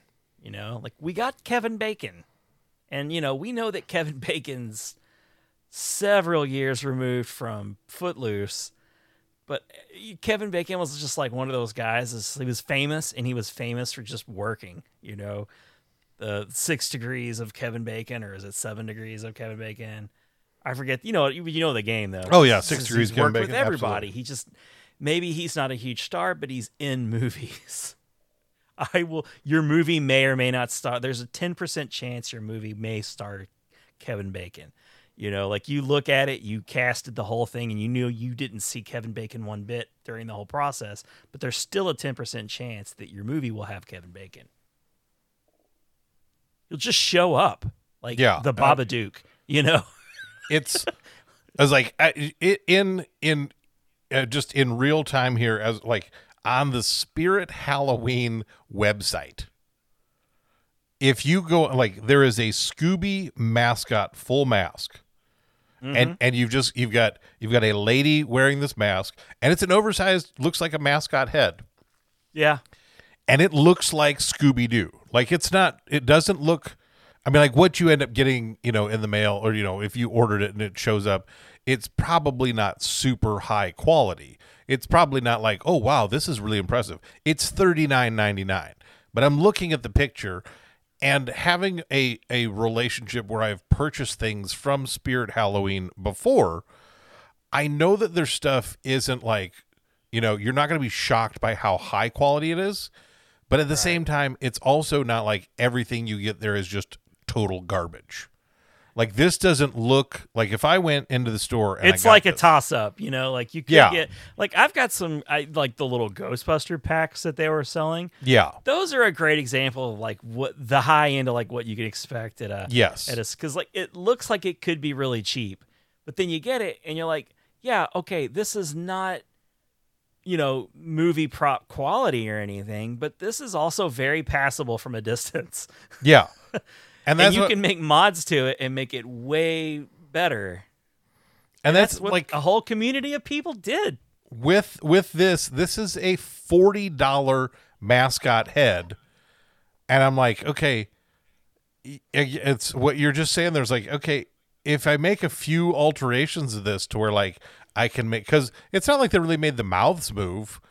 Like, not in any kind of like... if there were animatronics, it was like a blinking eye or something. Yeah, it was like, okay, the eyes kind of moved a little bit, and the mouth opened and shut. So it's like, okay... It's the bare minimum of movement that you could call... This, if I can go get this Scooby-Doo mask for $40... Yeah. It's one of those things I really... Like, I want to go to these guys and go, okay, I know Cage was expensive. I know the car was expensive. I know Freebird was expensive. Right. Where did the rest of the money go? Because it didn't go to acting, and it didn't go to sets or costumes or stuff. It's like, what did it go to? No, because a movie with any real budget would have made a custom size, like one just 3/4 scale size shotgun that could pass as like maybe a real, because she's able to hold it normally, you're not distracted by it at all. Give her a Nerf gun and paint it. Give her. It would have been less distracting. I'll give you that. Spray paint a Nerf gun black, and you're like, all right. It would have been the perfect size for her. This cost us, the Nerf gun was $35 and the spray paint was another $5. We spent $40 on your gun. Boom. It does make me wonder why. Like, I can totally see why Nicolas Cage would be in this movie. It doesn't shock me. Like, I look at this movie and I see him and I go, yeah, that makes sense. That checks out. I don't understand why Beth Grant is in this movie. It screams that like she has some sort of like out of control meth habit or something. Yeah, she's hooked on drugs and she's just like, I got to do one more shitty movie. I mean, it's one of those like, if I'm 71 years old and somebody comes up to me and like, hey, we're making a movie, and I'm like, okay, sure. And you're like, is it like an ironic thing? Like, is Quentin Tarantino directing this? I hope. They're like, no, it's this guy. They're like, oh, I don't think I know him. No, you don't. You don't know Kevin Lewis, because Kevin Lewis has never made anything that you would actually care about. And he's but you know what? He did actually work with Cage once with the Mandy, that other like the other horror movie that I guess Nick Cage did. Some horror movie people love Mandy. Yeah. I never saw it because it was in that phase of Nick Cage movies where like, okay, you might like this, like it's at the end of this. If you're listening to this, watch this movie because you will enjoy it. Oh, please, you will enjoy it. It's one of those Nick like Cage is just perfect and everything you'd want him to be in a movie like this. He's fantastic. I mean, like, you really do rally behind him. You love when he beats the shit out of each of the robots one at a time, ripping arms off, stabbing people. Like, oh, it's great. You got to see his pinball dance for. Oh, the pinball dance. Him playing pinball is like, it's one of those like that may be. It was like, oh, okay, you guys. So instead of building like competent, good-looking animatronic robots for your movie, you guys went out and had somebody custom build you a pinball machine that's in 45 seconds of the movie. By the way, good call, because those are like the best parts of the movie. When it's like him, his like smash cola breaks, and he's doing the pinball, and when it gets to the dance and the song, oh, it's so good. It's like the piece de resistance. It's so good. And to like, because one of my favorite Nick Cage moments in the whole thing, because it's somewhat formulaic, just because you're like, oh, okay, he's gonna go one by one and beat each of these robots up, and it's like, oh. So the only thing that changes every time he crushes a can is like a new. He's gonna kill somebody else. Awesome. Yep. And the only thing it's not going to look cool in the slightest. No. It's going to be really. You know what my favorite part of the whole entire movie is? I'm gonna tell you right now. Yes, do it. And they build him up to be such a badass that there's the scene where the guy and the girl they're in the room, right? Yes. And they're screaming and they're dying, and like he kicks the door in such a way. Oh, the doors goes flying off. It does like a flip. If it's not styrofoam, I don't know what it's made of.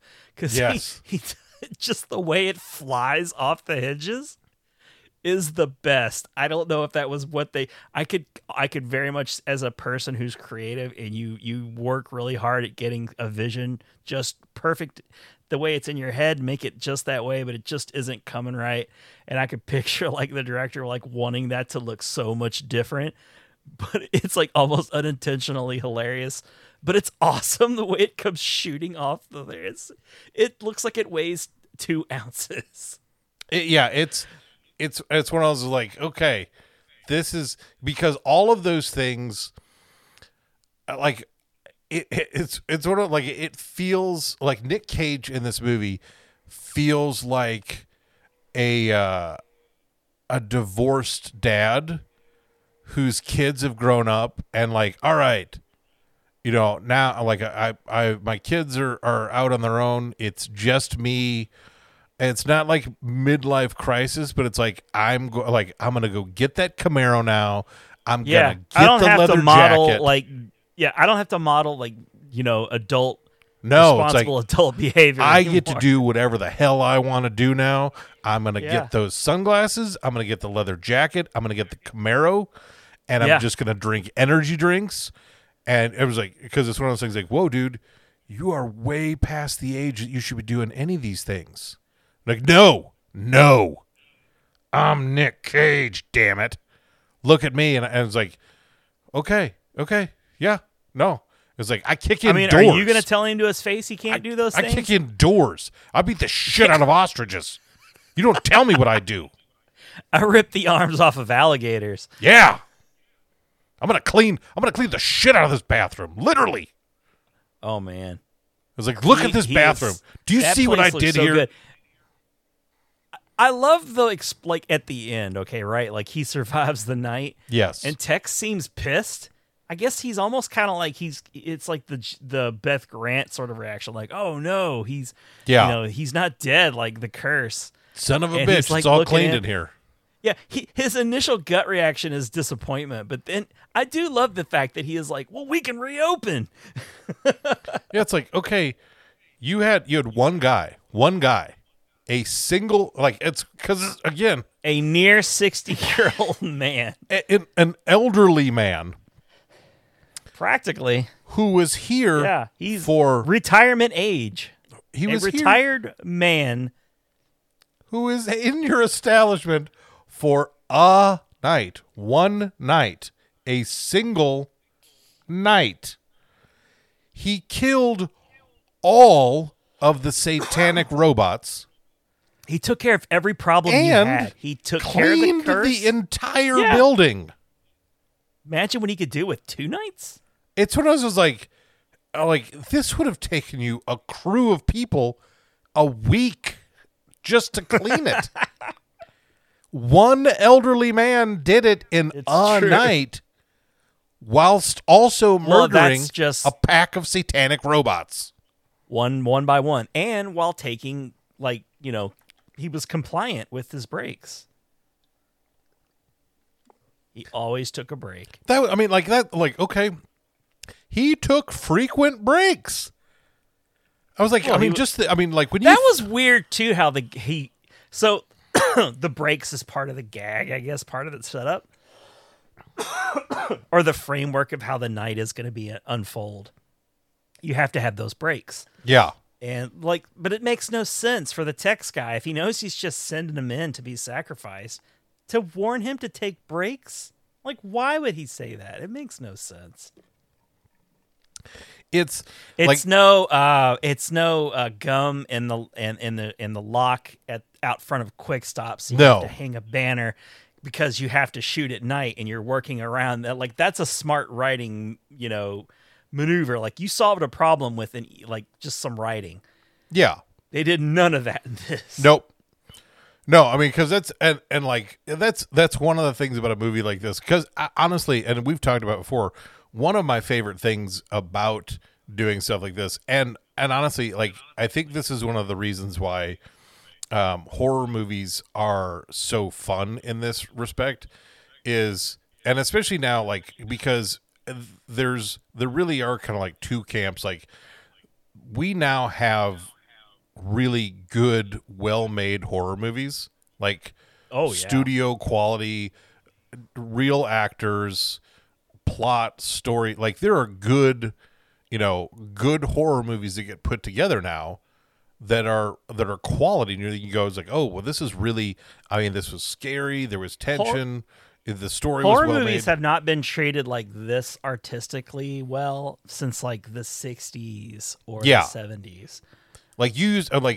Hitchcock, because the 80s and 90s were all about, and 2000s were just formulaic.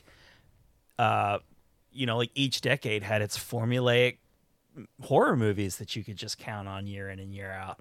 Now we're in this golden age of really well-made horror movies. They're just you could just open up any number of streaming services and find some really good horror movies to watch. Well, and one of the things that the 80s and the 90s and the early 2000s, maybe I feel like it kind of tapered off a little bit once you got to like the 2010s. Those 3 decades. Well, that was the Japanese horror era, like the mid 2000s to mid 2010s. I feel like was all about. Well, like one of the things that would happen is somebody would put together, even if it was low budget, but somebody would put together. You'd have Friday the 13th. You'd have Nightmare on Elm Street. You'd have, you even go back to the late. I mean, you like 79 when you're talking Halloween. And it's like on the cusp of that coming into it. It's like, okay, you have an initial thing that does well. And you could follow it up, through, the 80s, the 90s, and the early 2000s. I was just thinking about it the other day, like even mentioning Wrong Turn and the movie Joyride with Steve Zahn and Paul Walker. And I forget who the female lead was in that.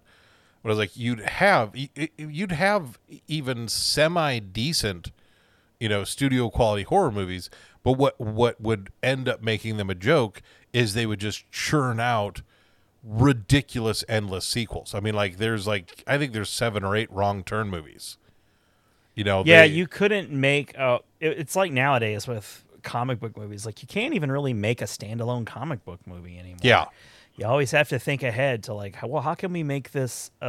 We'll make this movie, but only if it's got some sort of hook to where we can keep redoing it. Well, and over again. The thing is, every iteration of that same story that comes out, it just it ends up cheapening the original to a degree, just because there's so many copies of it. So it's like, okay, there's 6 or 7 different Wrong Turn movies. The first one wasn't bad. It was by no means a cinematic masterpiece. But it's like, okay, the first one, you got a couple of decent, names. I know Eliza Dushku, I think, is the only one off the top of my head that I remember. I was like, okay, you got a couple of recognizable faces, a little bit of a story, and it does okay at the box office. You have a bunch of teenagers that go see it, and you're like, okay, this did well. Well, then you copy and paste and copy and paste and copy and paste. Just like before you know it, like you've got the 6 movie set of Wrong Turn. And like, yeah, I don't really care about the first one anymore because they're all just kind of garbage. Well, like we said before, like Tremors, we had mentioned it before. Like there's so many Tremors movies. And the only thing that's holding it together is Michael Gross. He's like the guy from Family Michael Ties. Gross was... I will admit that Michael Gross and Reba McEntire were like a really fun. They were great. They were really fun together, but most people were there for Kevin Bacon, and that's basically it. He was the draw, and then it just turned out to be this really fun, movie. But right away, Kevin Bacon's like, I ain't doing another one of these. I don't give a shit. I'm not doing another one of these. Yeah. He probably made the movie agreeing to make it I'll make it, but no, don't ask me to do any sequels. Oh, then they got. He was terrified that movie was going to end his career. Oh my gosh. He's like, I'm in a movie with worms. That's disappointing. I doubt that actors feel the same way nowadays because horror movies do have a different sort of a. Yeah, he has much, because I just watched, I got the Arrow 4K version of it, and I rewatched that a few weeks ago and watched a bunch of the supplemental stuff. And that he talks about how when it first came out, he was like, for years and years and years, he wouldn't watch it. He hated it, would always speak negatively about it. But then, it's not that it developed its own kind of cult fandom, but a little bit. And then he kind of came back around to it. I was like, you know what? That was because he remembers. What's nice is he does, he's like, you know what, that was wrong of me. And it's like, he remembers how much fun he had. No, I don't blame him for that. Now, he can say that with distance, and now he's had a really good career, and it didn't define him, and it didn't end his career. But I think he's absolutely right. You probably do make a movie like that and sort of cross your fingers that it doesn't become a thing that defines you. It's like, you don't want to be the worm guy. Like, oh. No. But, you know. It's true. It's true. And the other guy, the Fred Ward guy, his big shot was Remo Williams. And when that wasn't a huge thing, he was praying for the worm friend. Come on, baby, be good. Worms. Come on, worms. Well, And and he did show up for the sequel, but I don't think he did any more. after that. Yeah, after the third one, it That was all sequel Michael was Gross. dog shit. Like, he probably saw that and was like, "Oh my god, they didn't even have enough money to make it decent." Well, and I mean, even I trusted they would make it look better. like the one thing, like I enjoy and I give credit to the Sharknado franchise that they poke fun at that whole trope. Like it's like it was even in making the first one. Yeah, those movies, if they're self-aware just enough, Yes. it really goes a long way. It's like they lean into that just enough to where it's like, we realize this is a shitty movie. We weren't trying to make a good movie. I like that you picked this movie because it is sort of like, we can have fun talking about this movie in particular, but it also just sort of like, it's a tribute in our recognition that, like, hey, we know there's a lot of movies out there like Ghoulies or whatever. Like, these are not good movies. Yeah. But there's enough interesting things to talk about to fill a couple hours. Yeah, easily. This was one, because I think even when we were talking offline this week, you're like, oh, is this were you picking the bad horror music? Like, this could easily fit into the category of like, oh, this is just a bad horror movie. It's like, oh no, this is my new one. I have a different one in mind if I go with this is a bad horror movie. But like that was a shocking admission. Because like there's some of them, like, because I just I've talked about Ghoulies a couple times. I just recently acquired and it was much more inexpensive, but Troll and Troll 2, which Troll 2 is one of those, like, people regard as one of the worst movies ever. And it really, I mean, Troll is not great, but Troll 2, which is a sequel in name only, has literally nothing to do with trolls. It's about goblins. Okay. I mean, it's one of the worst movies ever made, but it's one of those, like, you've already lied to us out of the gate. Yeah, it's like, it's so bad. But like, there's like some of those are like, because I have Attack of the Killer Tomatoes in my cart right now. I have Arrow Video has a Return of the Killer Tomatoes. George Clooney. Yes, and so like that's one. But then like, because I put a bunch of I watched Munchies the other day, which is just shit. It's just pure shit. It's dog shit, but it was fun. But I remember I definitely remember renting that at the video store in the 80s. I mean, I remember. And we all did because we were like, it might be like Gremlins. Yeah. You know? But you're like, oh, but it's not. It wasn't. It's wasn't just at all. horrible. And then, like, because I was looking around, I was like, okay, well, like, what are good?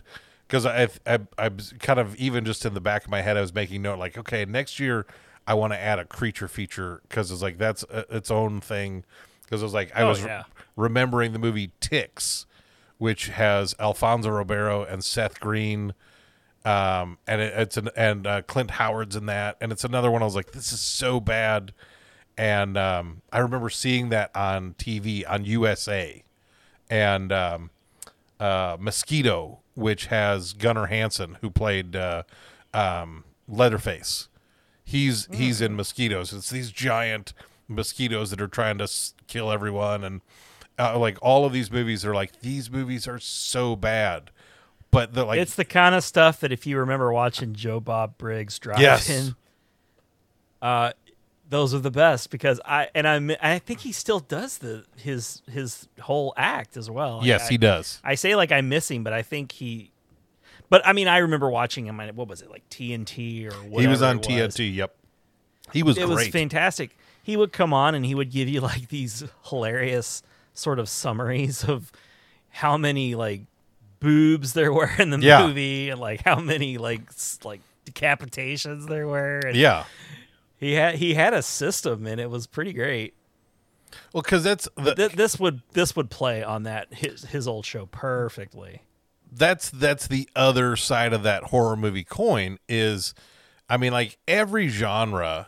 I mean, like, and I think we've talked about it a number of times before as well. It's like when I hear people like, "Oh, this is the worst movie I've ever seen," it's like, no. You need to come down into the basement of the basement of the basement of some of the shit that we've watched, and sit through that, and then tell me how much you hated, some big studio production that just didn't meet your every whim.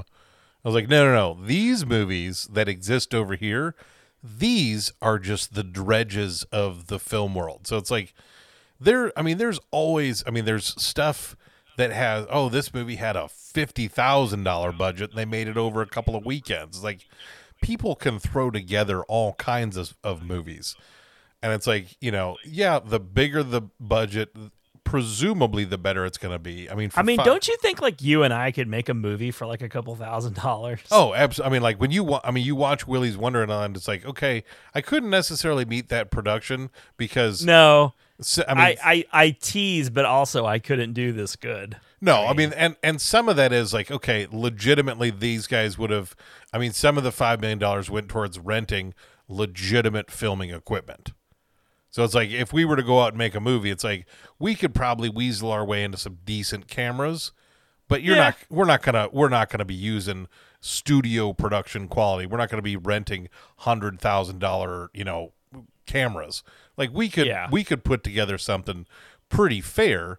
And that's one of the nice things about the industry is the fact that, like, okay, even just as a general consumer, if you'd still have to spend a little bit of money, but you could probably put together, a decent enough, rig by piecing it together with a piece here, a piece there, and like, okay, this is a legitimate camera that cost me maybe between $10,000 and $20,000 over the course of time that I've invested in what I'm doing. I was like, I have a real camera. I could film things that people and editing it in real software. It's like you could make a movie and have it not like, as long as you'd have, it's not going to be studio quality, but if you had good people and the right script, the tools are available to be able to make something that's not just garbage.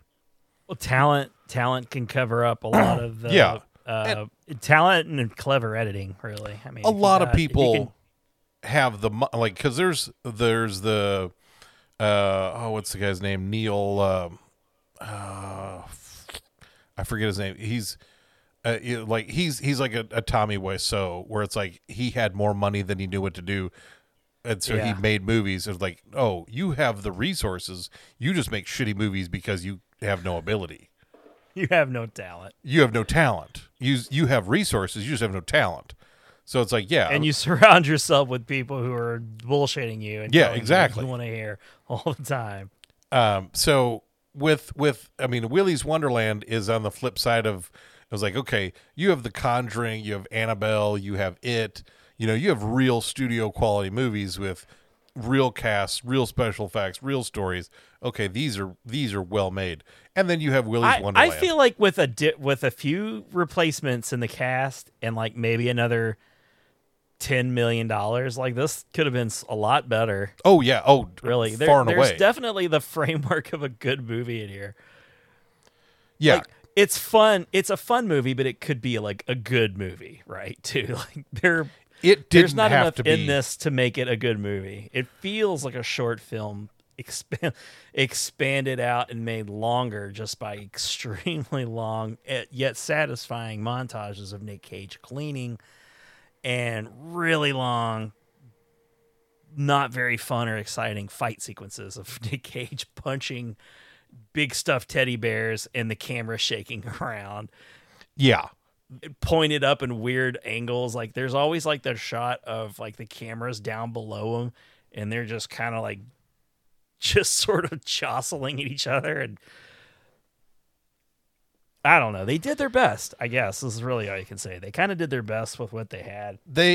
And that's what one cool kill was like when Beth Grant gets slashed. Like that wasn't that bad. Was a good one. Yeah. Yeah, that wasn't bad. That was like the best kill in a movie filled with really generic, just die off screen, will you? Well, the thing about it was like because I was looking up. I wanted to find out.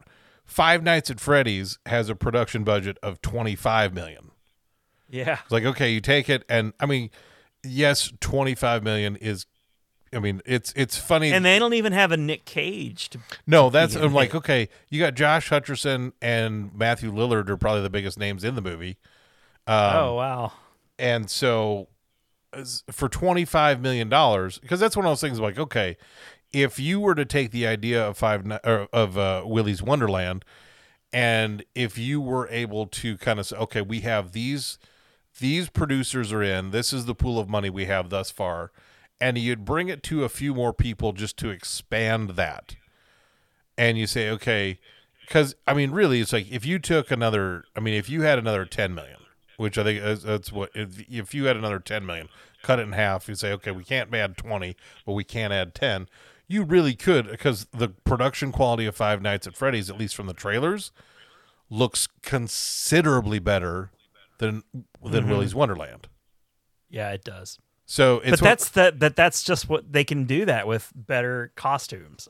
So it's like, okay, if you took Willy looks like he would make the cut in Five Nights at Freddy, but none of the others do. None of the others even come close. No, and so they really ought to just not have had other characters. Like, just try to find a way to make it Willy and only Willy, and then just put like, because it's almost like they were like, okay, I had this vision, and like, we got Willy, he's perfect, and they're like, how much money we got left? We don't have any money left.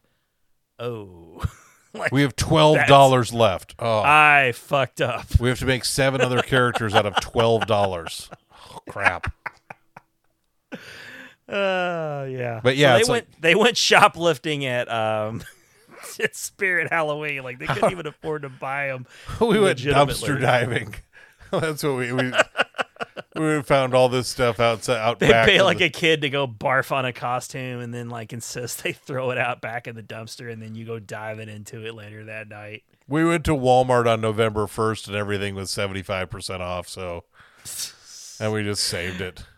Those things were probably considered during the making of this movie. There were if this movie like were like divided up into like a making of like one of those shows where like the end of every episode, some tense like, will the movie get made or won't it? This would be that movie. Honestly, that would be great. If so, you in February of 2021, you release Five Nights at Freddy, or you release Willy's Wonderland. Yeah, and people watching like, okay, and then now coming this spring is an 8-episode series of how we made Willy's Wonderland, and like it's that. I think. See, I would do it in reverse. I would do it like Hard Knocks. I would put out the 8 episodes and get people talking about it, and then release the movie, and then you have a few extra people who go see it. Maybe. This is that damn movie they actually made the show about. That was a movie. I thought that was made up for the show. Well, let's get together and watch that Friday night. Let's go see it. It does, like, part of why I wanted to tie this in too is because by the time we're winding down the end, or nearing at least at the end of October, we don't know, the Spooktacular could carry on. I don't know. Yeah, we don't know. We don't know. It could That's pour the beauty. over in November. We don't know. But as we get to the end of the actual Halloween season, Five Nights at Freddy's is finally coming out October 27th, and it's debuting in theaters and on Peacock. So I think that's going to hurt its box office. I think it's not going to do as well at the box office because people could just watch it on Peacock at home. But yeah, well, they did the same thing with Halloween too, right? And I don't think it hurt it too terribly bad, did it? The last Halloween one it was the last Halloween one, the one they released simultaneously, because that one did not do that one. Well, I think that was because I watched it and I know I didn't see it in theaters.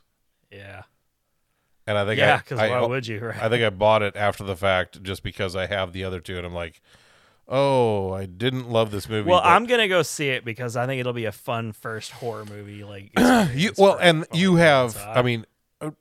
You have a kid that you love watching movies. Like, you fit the perfect model for going to see Five Nights at Freddy's in theaters. Like, okay, yeah. If either or both of my kids were maybe a couple years older, Caden is 11, Tucker's only 9, and I don't think Tucker, like, it was funny because I think I may have mentioned when we saw Blue Beetle and they had the trailer for The Nun too, scared the crap out of both of them. Yeah, that was an odd decision to put that up front. And I was like, oh, hey, thanks. That, Whoops. That's wasn't expecting that trailer to be in here, but Both my whatever. kids will be sleeping with me tonight. Thanks. It's like, all right, that's Thanks, cool. Thanks, Regal Cinemas or AMC. But yeah, it was like, okay, so like Caden has a little bit more curiosity towards scary movies, and I think in a few years, like they'll be ready for, okay, I like, because you have to like that feeling of being scared, at least a little bit. Like you could not like the. It's true. Like yeah, you either are into it or you're not. You got to have at least a little bit of a taste for it to be able to sit through scary movies. Because if you don't have that, like, that little jolt of adrenaline that you get when you get scared, if you don't have that, you can't get into a scary movie. You're just gonna be like, nope, I don't want to watch this. I don't like it. I can't like it. Stop it. Turn it off. And so, but you have a kid that like, okay, you're the perfect age. You guys go see movies together. I think it is. It's the perfect age. It's the perfect movie because it's something he's familiar with, and he can own it. I would even say, and I'm not obligating you guys to do it, but we've had Logan on the podcast before. He was on, and I would say, if you guys feel like doing it, I'm just throwing it out there. I think he would do it. Yeah, I think that would be interesting. Because I'll probably watch it on Peacock if we want to, just as a special additional spooktacular, special feature. We could always do our reaction to Five Nights at Freddy's, because I would love to get, especially with that being something for you guys to go see in theaters. I think that would be cool, and to get, because he is a core audience demographic, to get his thoughts on it, especially being like his first real scary movie in theaters with Dad. I think that would be cool. It'd be enjoyable. Yeah, to get that perspective from him. So hey, I'm looking at the cast and crew. There's a crew member, EP by the name of Mark Damon, who EP'd for this movie. He has some serious credits to his name. He was an executive producer for Lone Survivor with Mocky Mock. He was a producer with Two Guns. He was on that again with Mark. Oh, Two Guns is actually really good. Yeah, The Never-Ending Story. He was an executive producer on that. Short Circuit. Wow. He was an executive producer on that. Wait a minute. So you've been in a movie. You've been around a movie with a good robot. Yes. How do you make this? This guy knows what. No, right. That robot was way more convincing. Johnny Five was scarier and more convincing of a lifelike being than any of those modern day animatronics, quote unquote animatronics. It's crazy. There's another guy who was an EP. He did the Hurricane Heist movie, which is not a big movie, but it was kind of like one of those bigger, like, we're going for like Sharknado kind of thing. Was that the one where they're like, for the producer of Fast and the Furious, whatever. Yes. Yeah, they were really going with that. That's what they were hanging their hopes on for that. We really. I'm going to see some probably Vin Diesel in this thing, I guess. Like, it's like, did you like Hard Rain? You don't remember Hard Rain? Well, crap, because that's what we were going to lead into, because this is a lot like Hard Rain. It's like, oh, you mean the Christian Slater, Morgan Freeman heist movie from the 90s? It's like, yeah, that's what we were hoping that the Hurricane Heist movie would be like. I like those movies. I'll watch, especially the tornado ones. Those are always a lot of fun. Okay, I feel like we've exhausted. We're done with Willy's. We're done with Willy's. He kills them all, and the curse is lifted, and everybody gets their comeuppance that deserves it. The Tex and Meat Stick guy, they explode in like the most unrealistic car explosion I've ever seen. And then that nymph thing or whatever just like touches the car and it just explodes in a cut that just looks. I'm just gonna say I could pull off something better looking on my iPhone. Yeah, with like a $10 app. Like there are apps, guys.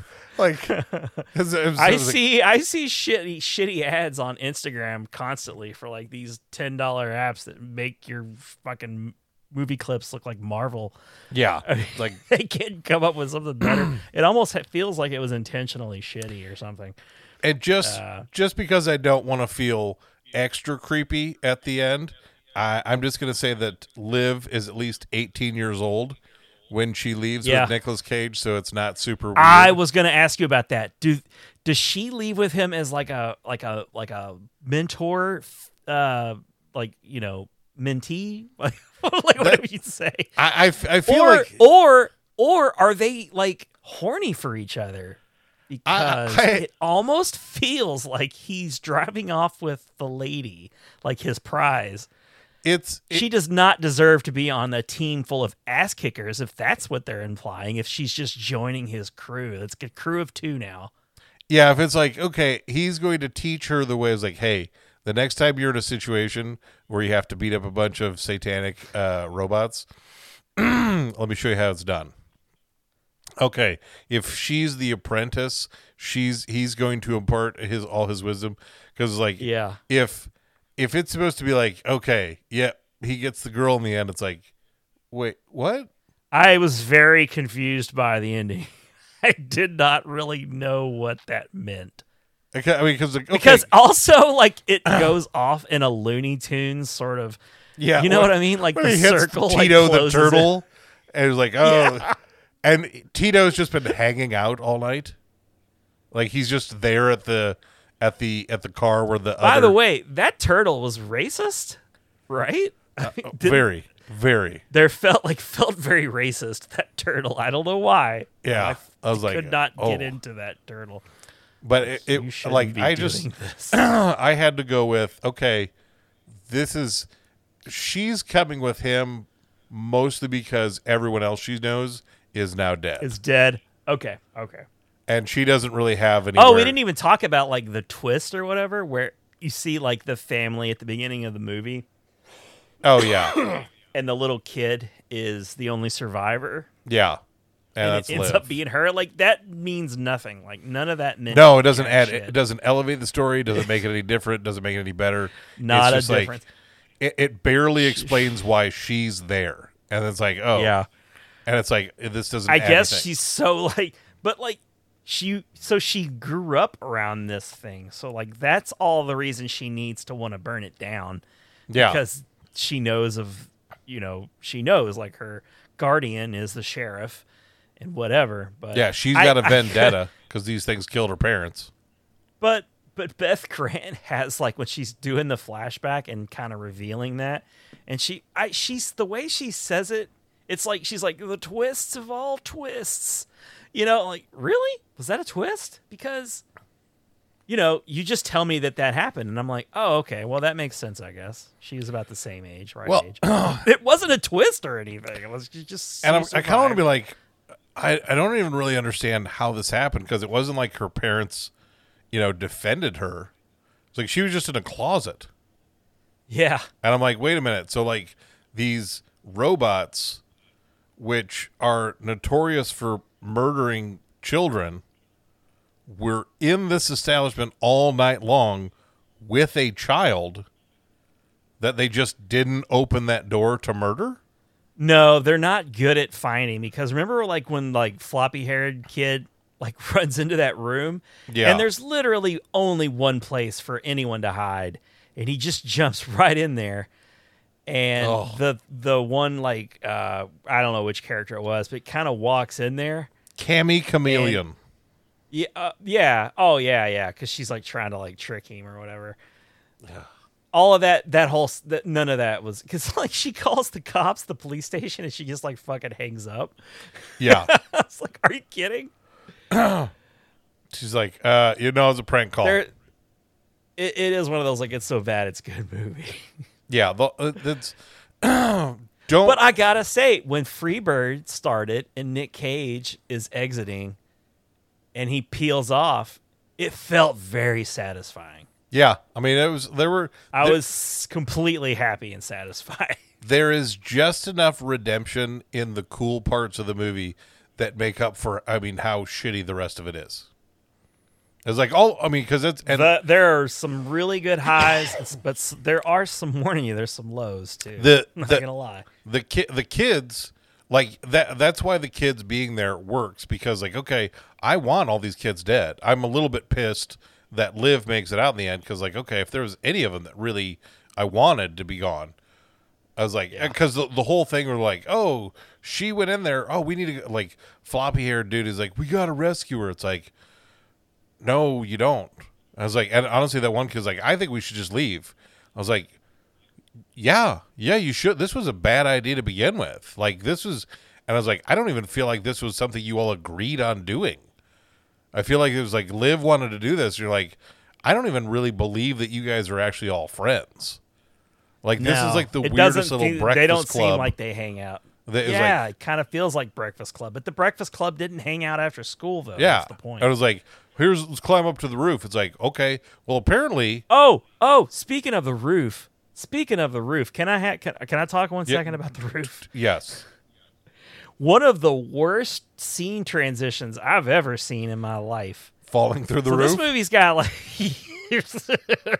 so like they're kind of like up on the roof for some reason, and again you could tell like it's just black drapes, like, you know, they're not even outside, like they're on some kind of like roof set they built, and they just fall through the floor.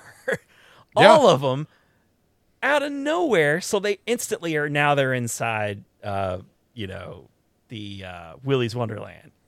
They all followed the ball pit, the smallest, cheapest looking ball pit ever. Oh my god, this movie doesn't look like it cost $5 million at all. Yeah, I mean, like, at all. When you watch this movie, just watch it with this. Like, don't sit down like, ooh, this is gonna be a good. It's the like, custom. No. It's Nick Cage. It's the car. It's the custom pinball machine. And Freebird. You're watching. Think like that's like 4,900,000. Like right there. Like the enjoyment that people get out of watching washing videos on TikTok. That's what you get here. Hey, I feel attacked. You never played Power Wash Simulator? Because that shit's satisfying.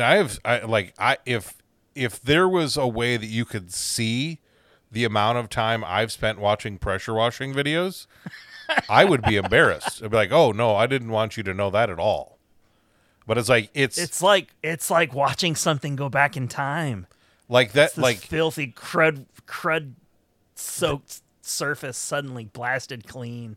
Well, like that, it's when I was like, okay, this should not be as entertaining as it is, because it's just pressure washing something, but it's so satisfying to watch. And you're like, okay, yeah, no, I'm on board with this. Like, this movie, like the shit that happens in this movie is so not good, but there's like a weird satisfying quality to it. Like, okay, yeah, no, I want to watch these kids get murdered by these animatronics. It's very much like when the dog pisses on the carpet. Yeah. You know, because I'm not psyched the dog peed on the carpet, but I am kind of psyched about getting the carpet cleaner out. Yeah. A little like mini carpet cleaner. It's satisfying to watch like the pee come out up through the nozzle of, like, you know, the carpet cleaner thing. When we're done it's here, so satisfying. This is gonna be. I feel like thing. it's therapy for my soul cleaning the carpet anytime the dog pees on the carpet. Well, and it's like, and really and truly, it's weird flex right there. I know, but I'm not 100% sure what ends up like, because like, okay, at the end of the movie, Nick Cage has cleaned this whole place. It's like, there were a lot of bodies here. There were animatronic ones and human bodies. Like, what did you do? Did you just put them in another one of those garbage bags? Or some of those garbage bags? Yeah, there's a lot of evidence human bodies? In those garbage bags. And it's like, okay, and like, how did you? I mean, you got it really clean in here for having gotten rid of a number of human bodies. Yeah, and then it's like, that's nothing Nick Cage can't handle, though. So yeah, it's like, this is. I mean, there's so many things about this movie. You're like, oh wow, no. But it is really enjoyable just to sit there. It's like mindless and stupid. It's more of a Sharknado than a Troll 2. Troll 2 was not trying to be ironic. Troll 2 just sucks. Yeah, it is more like a Sharknado because Sharknado hits the mark for what it's going for. And this movie, I think, hits the mark as well. And there are 6 Sharknado movies. So they just kept going with it. Yeah. And they go in space and they go... Nick Cage probably won't be in 5 more of these, no. unfortunately. It does say on the Wikipedia But you know page, who probably will be? Emily Tosta. Yeah, she's going to pick up the mantle and she's going to go kill some more. She's going to be like the Nancy of this thing. In February 20... It does note on the Wikipedia page for Willy's Wonderland, in February 2021, it was announced that a sequel was being actively discussed. That's oh my God. all. I do know that there is, I think it's a 4 or 5 part comic book series that gives an origin story for the whole. I didn't seek it out because I don't care enough. But it's like somebody did go to the trouble of writing and producing a 4 or 5 part comic book series that walks through the entire origin of Willy's Wonderland and this whole I'm sure it's not worth the effort to dig up. I'm sure. Yeah, I mean, I think you'd have to really be a fan of Willy's Wonderland to invest in something like that. But it's a fun 88 minutes. It's snappy too. It is on Hulu. It's one of those like, okay. And I feel like because especially during spooky season, you can get bogged down with a lot of people's like, oh, the Friday the 13th and the Halloween movies. And it's like, and there's a lot of those that are, in the Halloween franchise, there's like a couple that are good. And the rest of them aren't. Same thing with Friday the 13th. There's probably more. I will give it to Freddy. More of the Freddy movies are actually pretty decent. They're not great, but there's still some quality to the Freddy movies. I could watch any of them. I would be less inclined to watch the second one, but except the rest the remake. The second one, you're right, is not. The second one's not as great. The remake sucks, but 3, I know 4, it has its fans, 5, but... and New Nightmare. New Nightmare is really good. Yeah, New Nightmare is proto Scream. So there's. I submit something like a Willy's Wonderland as, okay, here's You've something. inspired me, sir. You've inspired me to be more creative with my picks. I may just have to sling one your way that you're not expecting. Yeah, I don't know. Absolutely. I love you've reopened the talks, the discussions. Yeah. The talks are reopened. I had a list confirmed, but I think one of the good things about just not addressing what we're doing next, episode kind of gives us that flexibility that we always sort of took anyway, but now I don't feel like bad about it anymore. Like, oh man, probably somebody did watch that movie and then really like confused when they couldn't find it. Like, where's the episode where they're supposed to talk about Heat? Where's that Heat? I watched that movie like 6 years ago. No, I don't want to talk about it.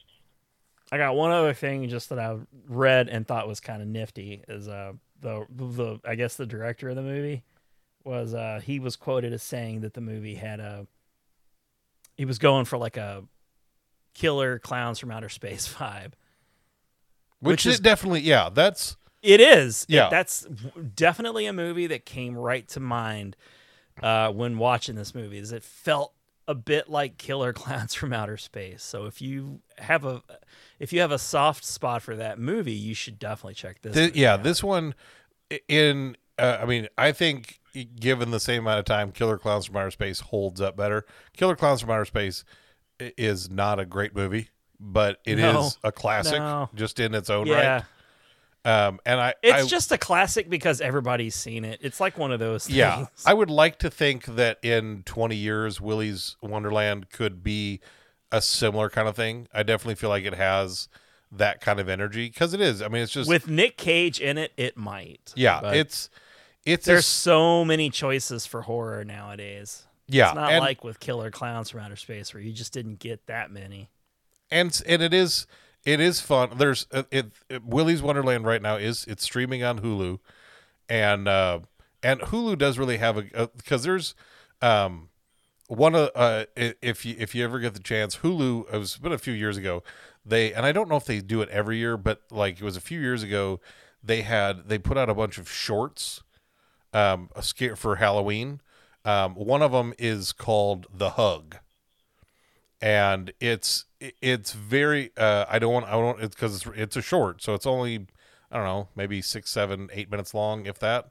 It might not be that long, but it's been a little while since I've watched it.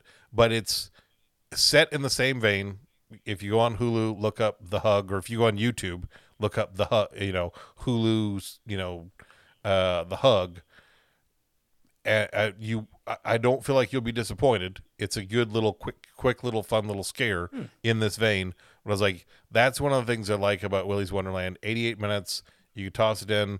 If you're like, it's spooky. If you hate it, it's over so fast. Yeah, it's over so fast. You're like, okay.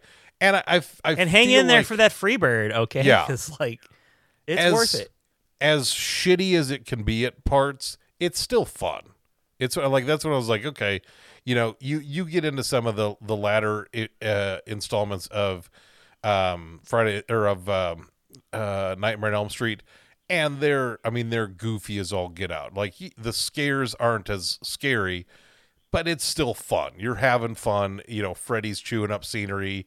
And, I was like, there's a lot of this.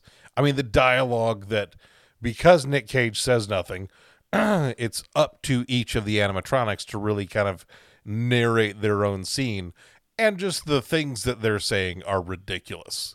So it's like, it is fun in this stupid kind of right. So, I recommend it as kind of like, okay, if you watched The Conjuring, or you watched Annabelle, you watched something that was genuinely scary.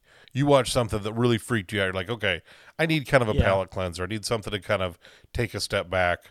This would be a fun one to watch with like your teenager, because honestly, there is like a sex scene, but you could get away with like a 15, 16-year-old, like, okay. Because honestly, when you go back to a lot of the horror movies from 80s and 90s, it's nothing but nudity. Like, they're like, we jam-pack this full of teen nudity. It boobs every 20 minutes, or someone's going to lose their mind. Yeah, it's like a guy's going to stand up at 30 minutes in theaters like, boobies! Yeah. Where are the boobies? All right, well, that was a fun pick, dude. That's Willy's Wonderland. Bringing that one to us. It's your birthday. And it's a fun Nick Cage. Oh, my God, that it's your birthday and we want you to have fun. That's the catchiest thing I've seen in a horror movie since like Silver Shamrock, probably. Do you have an outro already for this? Yeah, I'm playing some Nick Cage right now. Some song about Nick Cage. Play that. Should I? Okay. All right. No, hang on. If you didn't have an outro, I was going to play the happy birthday, but go ahead and do it. I don't have. I don't have anything good. This is our meta, where we're telling you, the audience, what we're going to do in editing, because I'm not going to cut this out either. Hell no. This is what makes our relationship with our audience that fun, kind of like, okay, I know people want to put us up on a pedestal as these pillars of the movie community, but this, I feel like, is when we have these moments, it makes us relatable for the real people of Vermont that love us and want to cross that boundary. So at the end of this, when we go out, I'm gonna dump in some "It's Your Birthday," and that's what we'll go out on. I can't wait. Yeah, I can't wait, because that really is one of the better parts of the movie. That song is just, that damn song. It'll so be good. In your head for days. It's an earworm. It really, really is. All right, well, it's been a fun one. We'll see you next week for the Spooktacular, where we'll have another movie that it's going to be my pick. Yep. And I'm having a great time. It's 2 weeks in. It's starting to feel more like the Halloween season. Feels We're getting good. there. Later on, guys. Hey kids, you know what time it is? It's birthday time! It's your birthday, and we want you to have fun. It's your birthday, so let's party everyone. It's your birthday, and we want you to have fun. It's your birthday, so let's party everyone. Okay now kids, clap your hands like there's no tomorrow. We welcome you to Willy's, where everyone's your friend. That's right! Here at Willy's Wonderland, the good times never end.